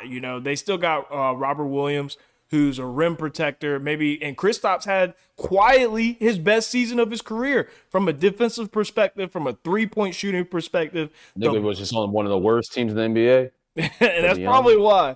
But the way they can dish that ball out, the way they can move the court around, I feel like Jason Tatum's going to get easier looks. I feel like Jaylen Brown's going to get easier looks. The load, from an offensive perspective, the load has been taken off of them. I feel like from a defensive perspective, Robert Williams can go in there, clash the glass, and whatever gets past him, Kristaps has a good chance of stopping it too. So I think that's the best trade so far. Well, and we'll get to the Dame thing in a second too, but obviously I'm excited about a couple other moves that are coming around, and I'll talk about the Kristaps and the best move here in a second. I know the Draymond situation is getting a little sketchy for the Warriors. I know they're kind of like shitting themselves. I think he'll still come back, but I think, and I agree with you, I think, I see it from two different angles. I don't think the Warriors necessarily got better. I think the Warriors just became a little bit more well-rounded in terms of what the roles are, very definitive roles now, where there's no like. And they had confusion. To get rid of Jordan Poole. Like, let's be honest. Well, and they knew that was definitely, quite frankly, if they were going to re-sign, if they were going to re-sign Draymond did not want to be on the team because he couldn't lead. He expressed he couldn't lead the team the same way, which I'm fine with that. But like I said, I do agree that the Kristaps move at the moment is the best move of the offseason. I also think that Marcus Smart going to the Grizzlies, and going to the West, where it's becoming a little bit more even across the board in terms of the West and the East now over the past season or two. West, I still think it has an edge in terms of talent overall, like up and down the conference. But Marcus Smart going to the Grizzlies, a place where they accept you being like super grimy. The Boston Celtics did too, right? They get down dirty and like, do whatever. But that's the thing that the Grizzlies personally needed, man. They don't legitimately have a leader. Like, they don't have someone like if John Morant. They don't have no goddamn leader. Are you kidding me? If John Morant's their leader, bro, there is a real problem with people. They have a real leader with that's actually played in a finals, like with a really young team that is extremely talented and has the ability to probably eventually get to the finals and even have a chance to win it depending on their opponent. The only thing that gives me pause about the Grizzlies is that they had to give up Tyus. And I personally think that I'm a big fan of Tyus. I think he's a hooper, and he's gonna play really well alongside Jordan Poole for the Wizards. I think they'll win some. The Wizards are going to be good. The Wizards are going to be like I think they're probably a 6 seed next season, somewhere 6, 7, which is good for them. Big improvement from this year. But to the Kristaps point, you know why I think that's the best move, and I think it's going to be the best move of the offseason unless Dame goes somewhere fucking crazy. Which you will, but we'll get to that. Yeah, bro, that shit gonna piss me off. But unless it's the Warriors, but that would be wild. Kristaps is the best move, and I think it will be the best move aside from a Dame move this offseason because the Celtics like running a too big lineup. And the reason I say that is because when they ran the too big lineup this past playoffs, they had Rob Williams, who's offensively challenged, to say the least, can't make free throws, but he's one of the best rim defenders in the game. One of the best rebounders in the game. Granted, he's 7'1". You should be good at doing that, but he's good at it either way. He's doing what he's supposed to do. But then they had Al Horford, who was supposed to be their stretch 4, right? But the stretch 4. Every team needs a stretch 4 nowadays. If you don't have a stretch 4, you're kind of losing. And that's something that the Warriors had to find too, which will definitely increase their game as a team. But now Kristaps can really be banging, bro. Kristaps can bang from the 3. Like, if Jaylen Brown has one of those off nights, or Jaylen Brown and Jason Tatum have one of those off nights that they fucking do, like, because they're just young and somewhat inconsistent, bro, Kristaps just be banging, bro. Like, oh, I'm open. Oh, shit. Pull up. Like, I mean, and it's just effortless. And he's a third option. He gets the luxury of being a third option. That's the thing. And it's like, that takes a lot of pressure off of Kristaps' shoulders because even when he was playing for the Knicks, when he came in the league, crazy because the hype around him was insane. Like, he was still really good. He just hadn't reached his full potential yet. He had all the pressure of being that guy. Like, Kristaps. And then it slowly dragged down when it's like, oh, you can't be that guy. You're going to be a second and third option. And then he was just being consistent at that point. When you have guys that can score like Jaylen Brown and Jason Tatum, 2 of, in my opinion, top 5 scorers in the game when they're on, I don't think there's really many people in the league that can legitimately guard both of them. I think Tatum might be top 5, but Jaylen Brown's up there. No, top 5 is kind of pushing. No, I said when they're on. Jaylen Brown can't go left, we know, but I'm sure he'll work on that this season. That's a whole 50% side of the court there, my buddy. Yes, but let him go right, and he's gonna cook your shit, and that's a fact. And I can't say that for myself. So Kristaps is going to allow them to stretch the floor, which is going to allow, because Jason and Jalen especially love to go and drive and put their heads down and get in the paint.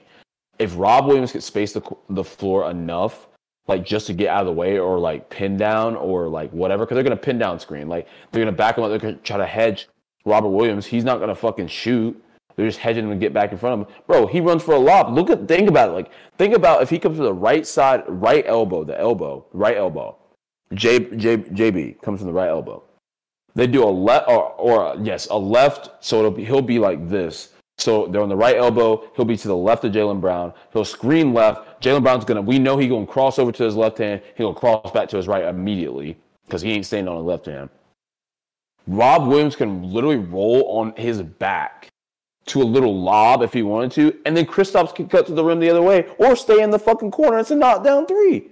Yep. It's literally it's the easiest ball movement they're ever going to see, and I'm excited to see how what's his face, the coach this year moves with them, and how he's going to be able to actually have them move the ball instead of fucking doing isolations all the goddamn time. Because that's why they fucking lose. If Jason doesn't put up 30 and Jalen doesn't put up 25, they lose.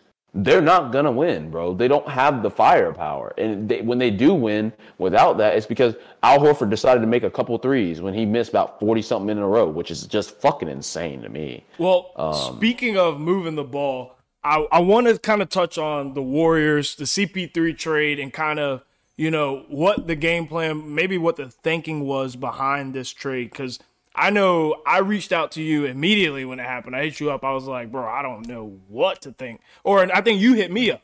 And I was I was like, what the fuck? I was like, I don't know what to think about this.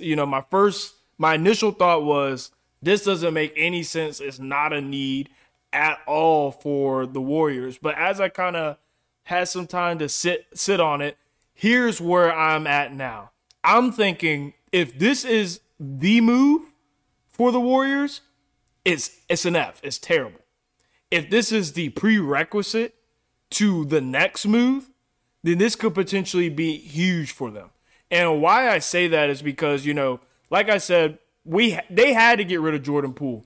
There was no reconciling that situation at all. It was Poole or Draymond, and that's Draymond every single day, especially after the playoffs you just had. If you would have came up there and gave them that 20-piece like you were doing the year before in the finals run, it might have been different. Draymond might have been out the door because they might have thought you're the next guy, but you stunk the bed up and was the reason why they could not let Steph Curry get any rest, because anytime he got on the bench, you stunk that shit up, my nigga. You were turning the ball over. You couldn't slow down the game. You were shooting up fucking stupid ass shots. Took that one dumb ass shot when we all know that ball should have gone to Steph or Clay. And I don't even really want it to see to go to Clay this playoffs either. It should have just been Steph's ball. But can I play a clip real quick of Cameron's past podcast? It's Cameron's podcast, and he was talking about the real reason why Draymond fucking stuffed this nigga Jordan Poole in the face, and the reason why the Warriors had to get rid of him. It's real short. It's about 40 seconds. I just want to play this for you guys. I was hearing him say not guaranteed, but they were saying there's reasons Draymond punched him in his face. They said the first day he told Draymond Green, Michigan and Michigan State have beef. Draymond Green's from Michigan State. He's from Michigan. That's already a lifetime rivalry, right? There. He told Draymond, I fuck more bitches in Michigan State than you went there. And then they was running sprints or something. He told Draymond, don't worry about it. You'll be in Sacramento next year. Then he told Draymond, then he told Draymond, why's your Twitter handle Money Green when you broke and you're not going to get a new contract? And that's the one that broke the camel's back when he ended up punching him in the face. So a lot of stuff. So apparently that's what's happened. If that's the case, this nigga had to go, bro. He was feeling himself. He had the ring. He was averaging 20. People thought he was the next Steph. He was feeling himself, and bruh needed the clock in the face, and he needed to dip. So it's something that they had to do. But to dial it back to CP3 and how this could potentially work for them, I think, like I said, if this is the move, this is a terrible move. But if they get CP3, and what the Warriors really needed was size. If they get CP3 to run the second team, and you can convince them that you're gonna be coming off the bench running the second team, and you want that ring, don't you, Chris? You obviously can't do it when you're the starter, my bro. So we're gonna let Steph handle the fucking starting lineup. You get the second team, run that, and we're gonna bring in somebody like Brook Lopez. Brook Lopez would be such a fire fit for the Warriors. Somebody who can come in after Looney, still be an aggressive big, take on whoever's out there, but also space the core out and get you buckets. And imagine Brook Lopez playing with Steph, bro. The ball movement, the spacing, the shot making. Oh my God, small lineup with Brook Lopez.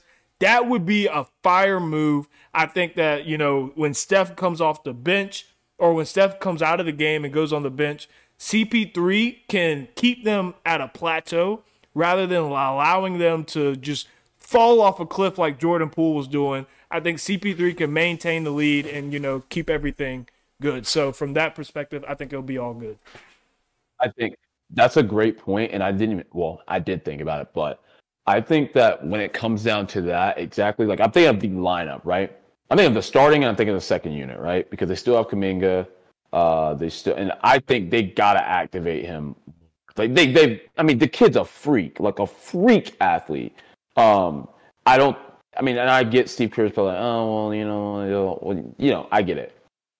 But like Looney's coming off the bench if they get Brook. Like, there's no way that he's starting over Brook Lopez, in my opinion. Yeah. I think that lineup, if they get Draymond back, and I think, especially if they make a move for like that for Brook Lopez, bro, that could be a dangerous ass fucking team. That could be a team that's almost fucking unbeatable. Because if they stay healthy, and that's one of the things, is like when this Warriors stay healthy, they are like, it's almost impossible to just like count them out of anything. Just because they're that good of a team, they're that well coached, they understand what they have to do, they know their roles, etc. Your first team is going to be Steph, Clay, obviously, Dre, Wiggins, and Looney. Wiggs and Looney. Or no. First team, Brook Lopez. I think you interchange Looney and Brook Lopez in the Chris Paul lineups, because depends on where you're in the point of the game. But I think Looney gets to start, though. He'll get this, yeah, but he'll still play more minutes. Yeah, Brook will play more minutes than him. Yes, yeah, I agree. That's a good point. But then you have your second team where you're gonna have Kuminga come in there, and I'm thinking of like more of a playoff lineup too. So you think of like 8 guys, maybe. Like Steve Kerr had to play like a 7-man bench this past postseason, which was fucking brutal.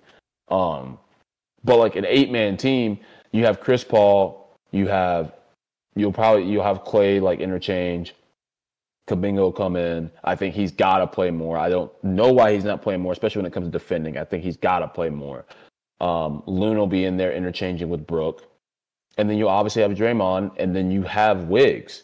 You also have Moody. You have Moses Moody, too. And you have Moses Moody, who's a lockdown defender and can run the floor in the fast break.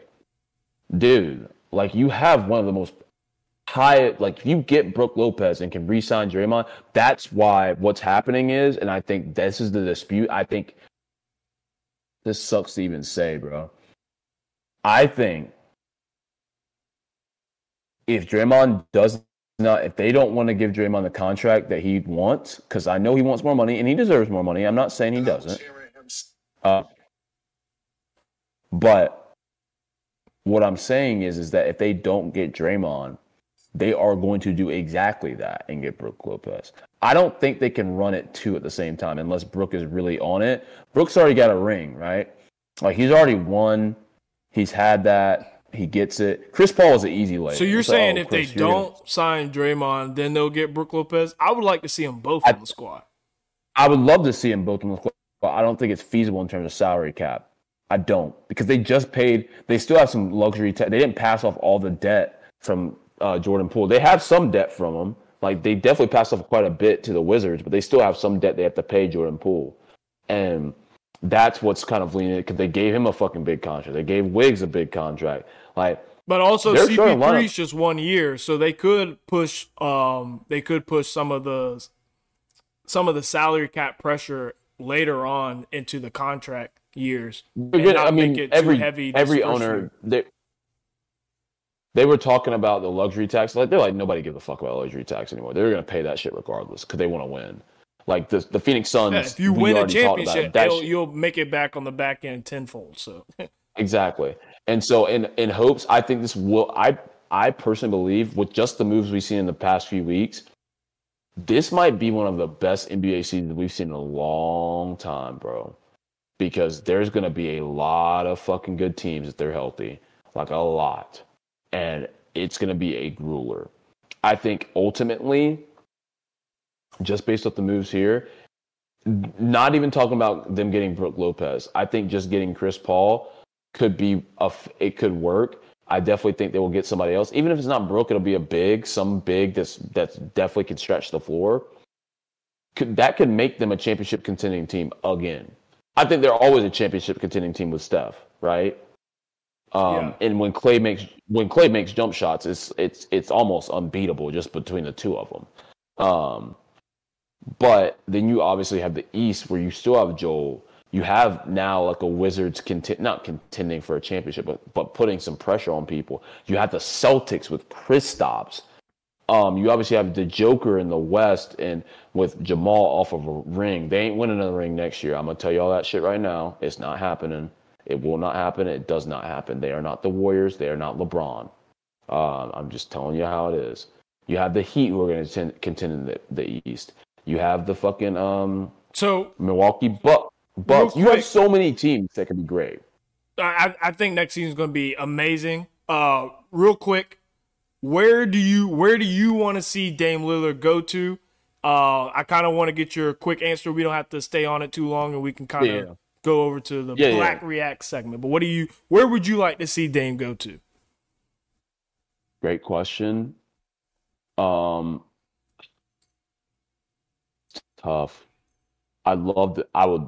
Jesus Christ. I would love to see him go to Miami.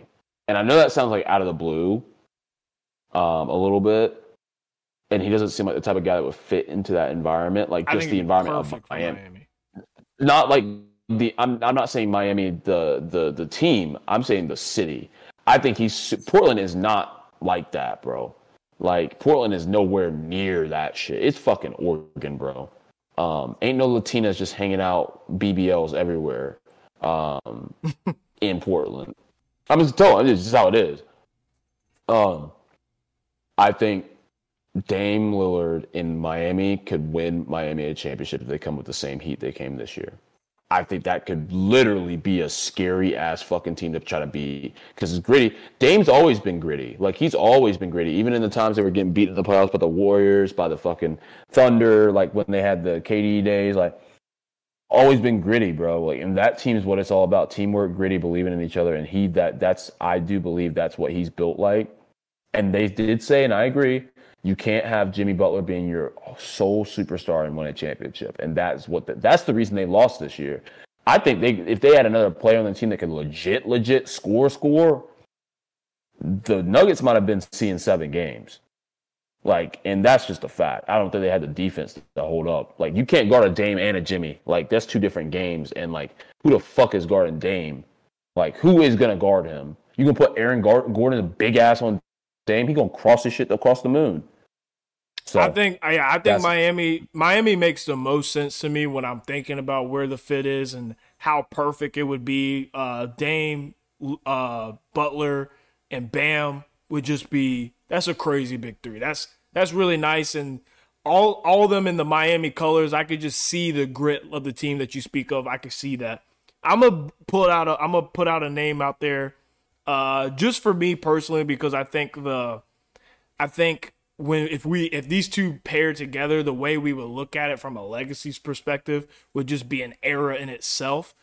Knowing that Chris Middleton wants more money, knowing that, maybe Drew Holiday could be a good trade asset, I would love to see Dame and Giannis pair up in Milwaukee.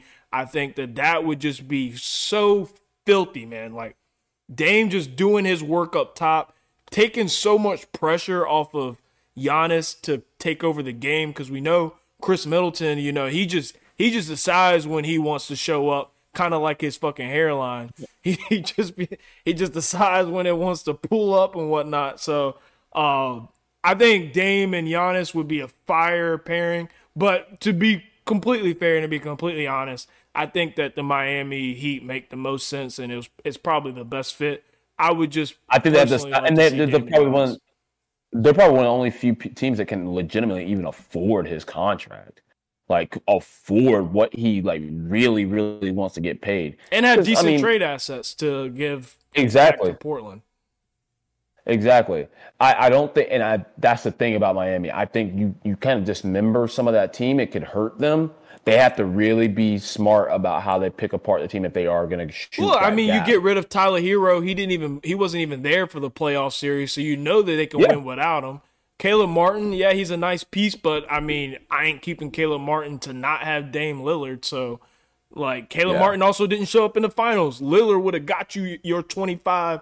I think over the last 2 seasons, he's averaged 29 points a game or 28 or something like that. So, I think you do whatever you can do to get Dame Lillard to come to Miami, and that's another finals run. Sorry, Celtics, you're a little Porzingis god. You still gonna come up short again.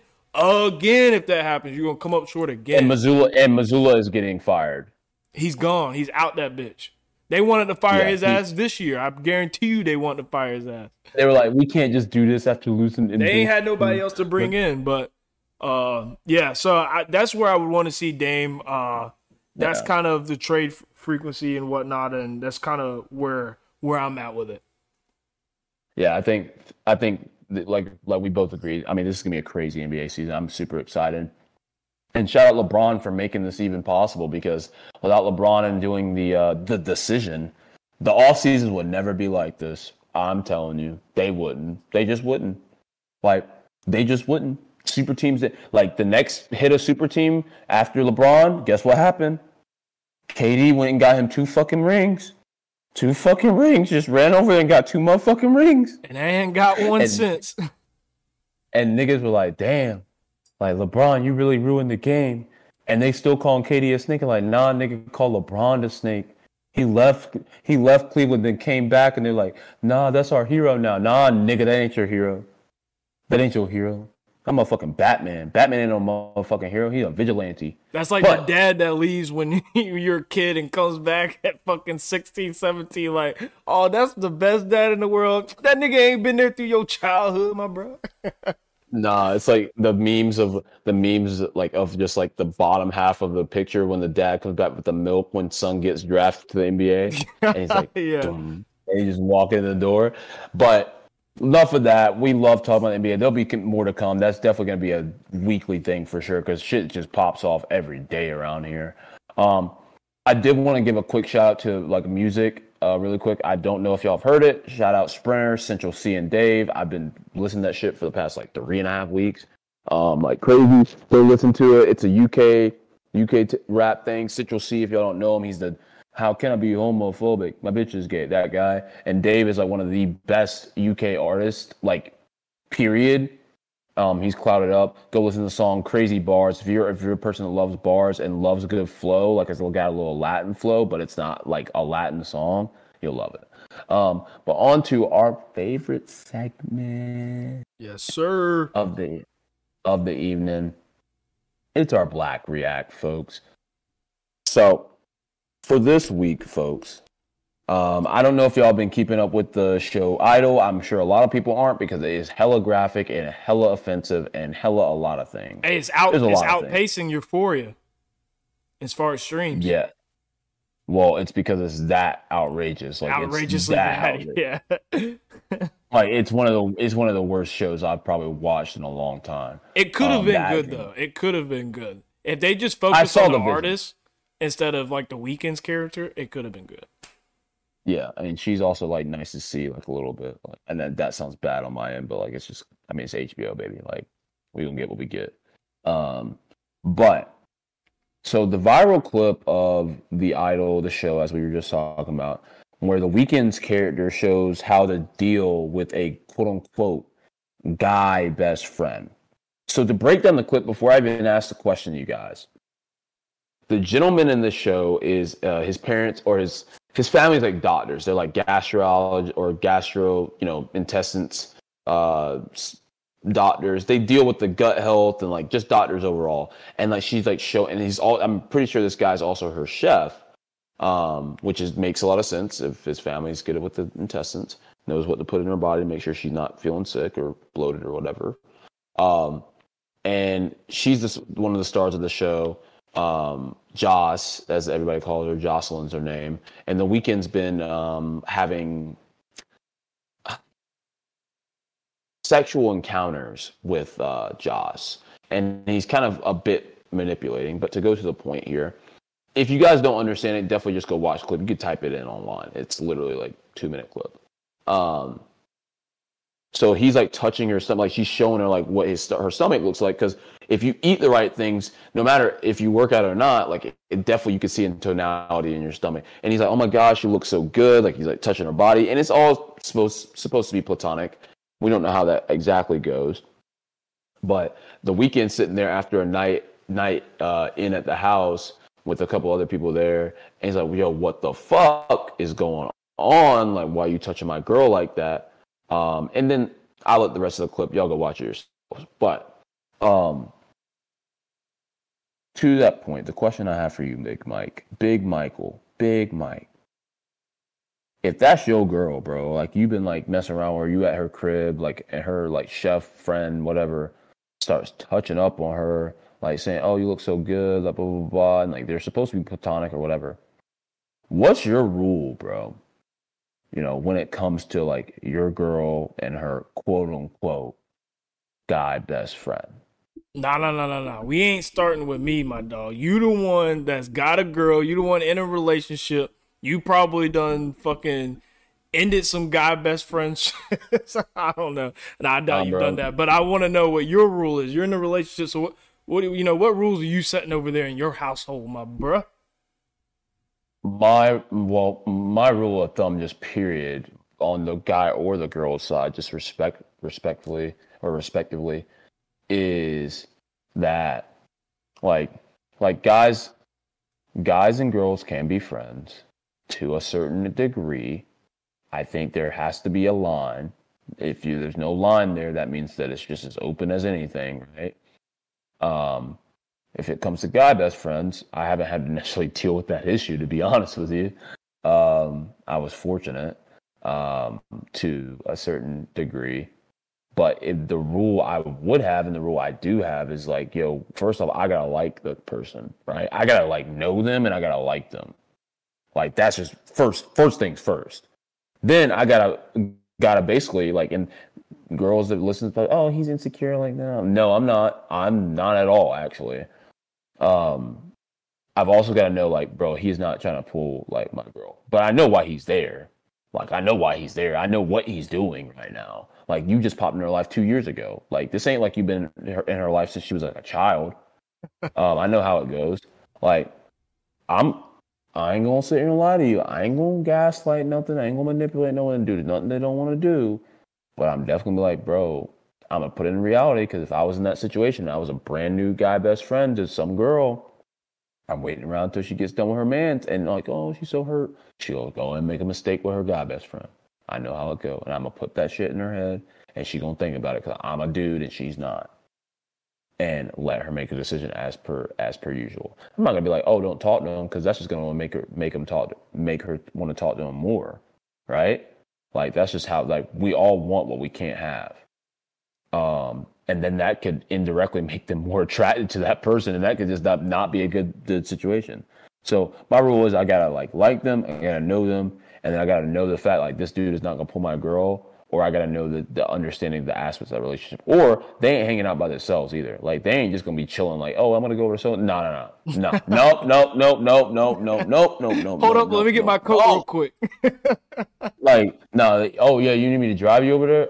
Oh, word. Like, not even having an invite. Oh, I'm gonna come in too. Shit, let me take my shoes off. Like, nah. You are not just chilling with your guy best friend. Like, don't try to pull that shit with me, bro. Yeah, so I'm kind of in the same boat. My rule for the guy best friend thing is it's kind of like one, if he had been there beforehand, you ain't just coming up with you ain't having no new guy best friends. No new bro coming through. Like that's not happening. What Drake say? No new friends. No new. Nah, we ain't doing that shit. You ain't bringing in no new nigga around here. He definitely had to get grandfathered in. Same thing like you said. I gotta fuck with a nigga, and he gotta fuck with me. I can't, like, if he ain't fucking with me, then you ain't about to be around, bro. I'll close this whole fucking shit off for you, my bro. Like, it's over with. Why her car got a flat tire, bro? She gonna see you and like hang out? No, flat tire, and I don't know how to change tires, my nigga. So she ain't coming over there. Nah, bro. But wild, man. Yeah. So they had to already be friends beforehand, and not just like last year or some type of shit. Y'all had to like been friends. Second off, if we were in the talking stage, if you ain't bring my bro up once, then he ain't a real best friend. You can't just up and we dating and telling me, oh no, this is my best friend. We've been friends forever. How come I ain't never heard about this nigga? Because if he one of those real guy best friends that's just platonic, I would have heard about him. I would have saw him through passing or something. And you can't just spring up some new nigga like that. Like, oh no, we been close back in the day. Like, nah, because you ain't talked to him. You ain't hung out once. There ain't been one time where I seen my bro. So nah. Y'all ain't been that close because you ain't been keeping up with him. So you don't need to you ain't finna start keeping up with him now. So that'd have been those are honestly the kind of rules. But childhood best friends, you can't really do nothing about that. You kind of have to let that one slide. I mean, like, if he was childhood deep, like, that nigga ain't going nowhere. And he done seen all the same crevices of your girl that you seen. He done seen all the crevices. He could tell you shit about your girl. Like, hey, bro, you hit it with the little, you know what I'm saying? You know, she kind of like that shit, but like, damn, because like, I'm gonna try it at home, and he probably right too. Like, That shit gonna bother the hell out of you. I wouldn't be pissed, but he probably motherfucker. right. He probably put me on game right now. Shit. I mean, bro, like, and I'm also curious to see, like, obviously the girl side of things, if they have like, if their man has a girl best friend, and I obviously am opposed to like the girl having a guy best friend, but I think, see, I don't want to sound like a hypocrite because I'm not. But like, I think it also depends on like the situation that the guy or girl is in, right? Like, say like that guy is like, they've known them a little while prior to obviously dating that girl, and that guy's been like dating his girl for like a long period of time, like, right, like a good amount of time, 3-4 years, you know, about time to break up, right?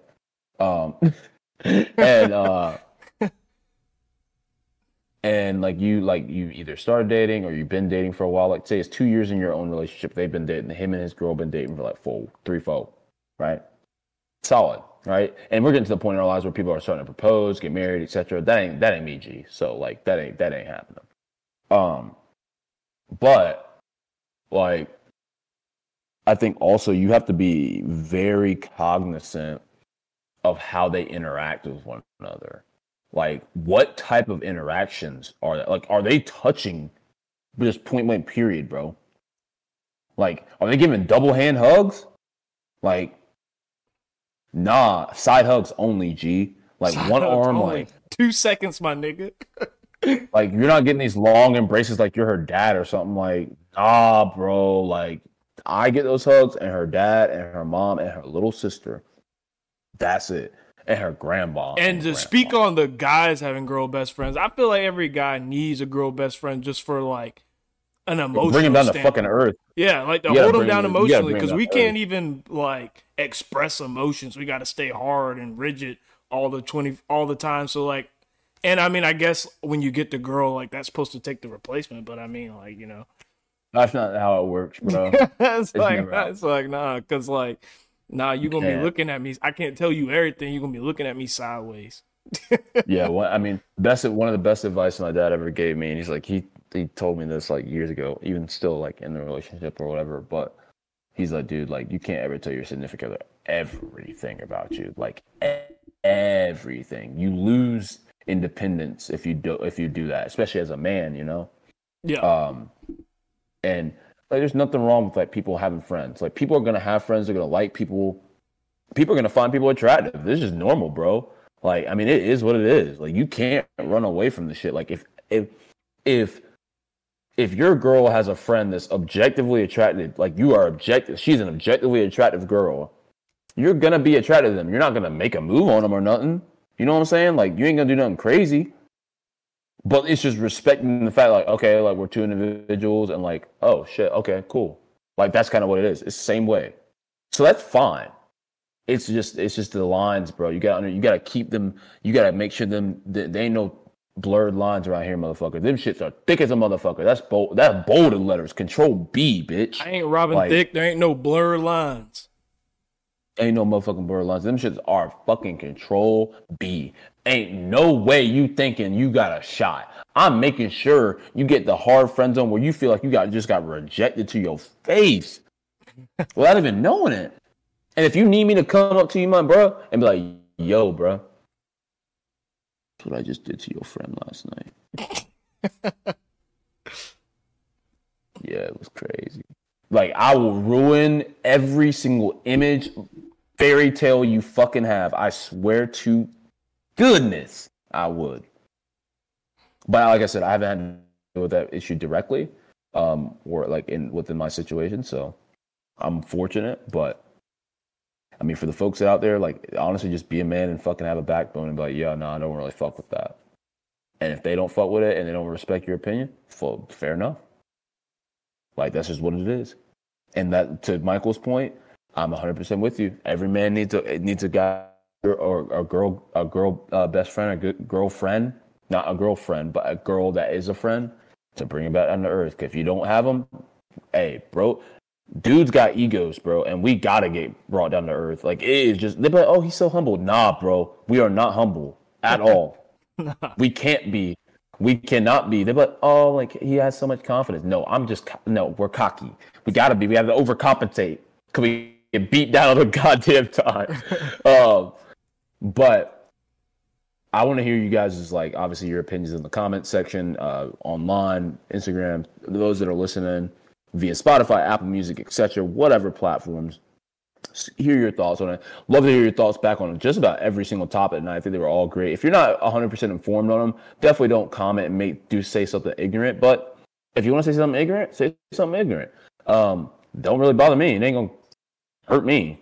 But I'd love to hear you guys' thoughts. Once again, always want to give you guys a shout out. Really, really, really, really, really, really, really, really appreciate y'all. Couldn't do any of this without you guys. Actually, we probably could, but we want you guys here because we want to be talking to an audience that appreciates that really appreciates us. I love building this community. It's been fun. I want to continue to grow with y'all and provide content that you guys like. So shoot some comments over, shoot some information over to our Instagram, any platform where you can reach us at, to like get in touch with us, some things you guys want to hear, because we really want to put out stuff that you guys want to talk about just as much as we want to talk about things that we want to talk about. So, I mean, Mike, any closing regards before we roll out here, man? Yeah, man. Yeah, we're seeing the views on YouTube go up. The streams are going up. So we appreciate you guys liking the content. You know that we gonna be here every week. Well, you know, most weeks we gonna try to be here as much as possible. You know what I'm saying? 95% of the time we're gonna be here. 95% of the time you can expect us Wednesday at 8 p.m. But right now it is Tuesday 10:30 p.m. and I am getting tired and I gotta edit this video. So we gonna close it out right here for you guys.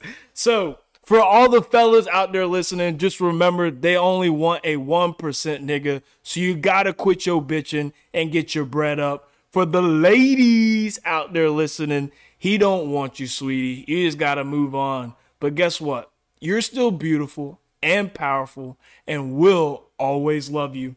It's the After Dark Podcast. Until next time.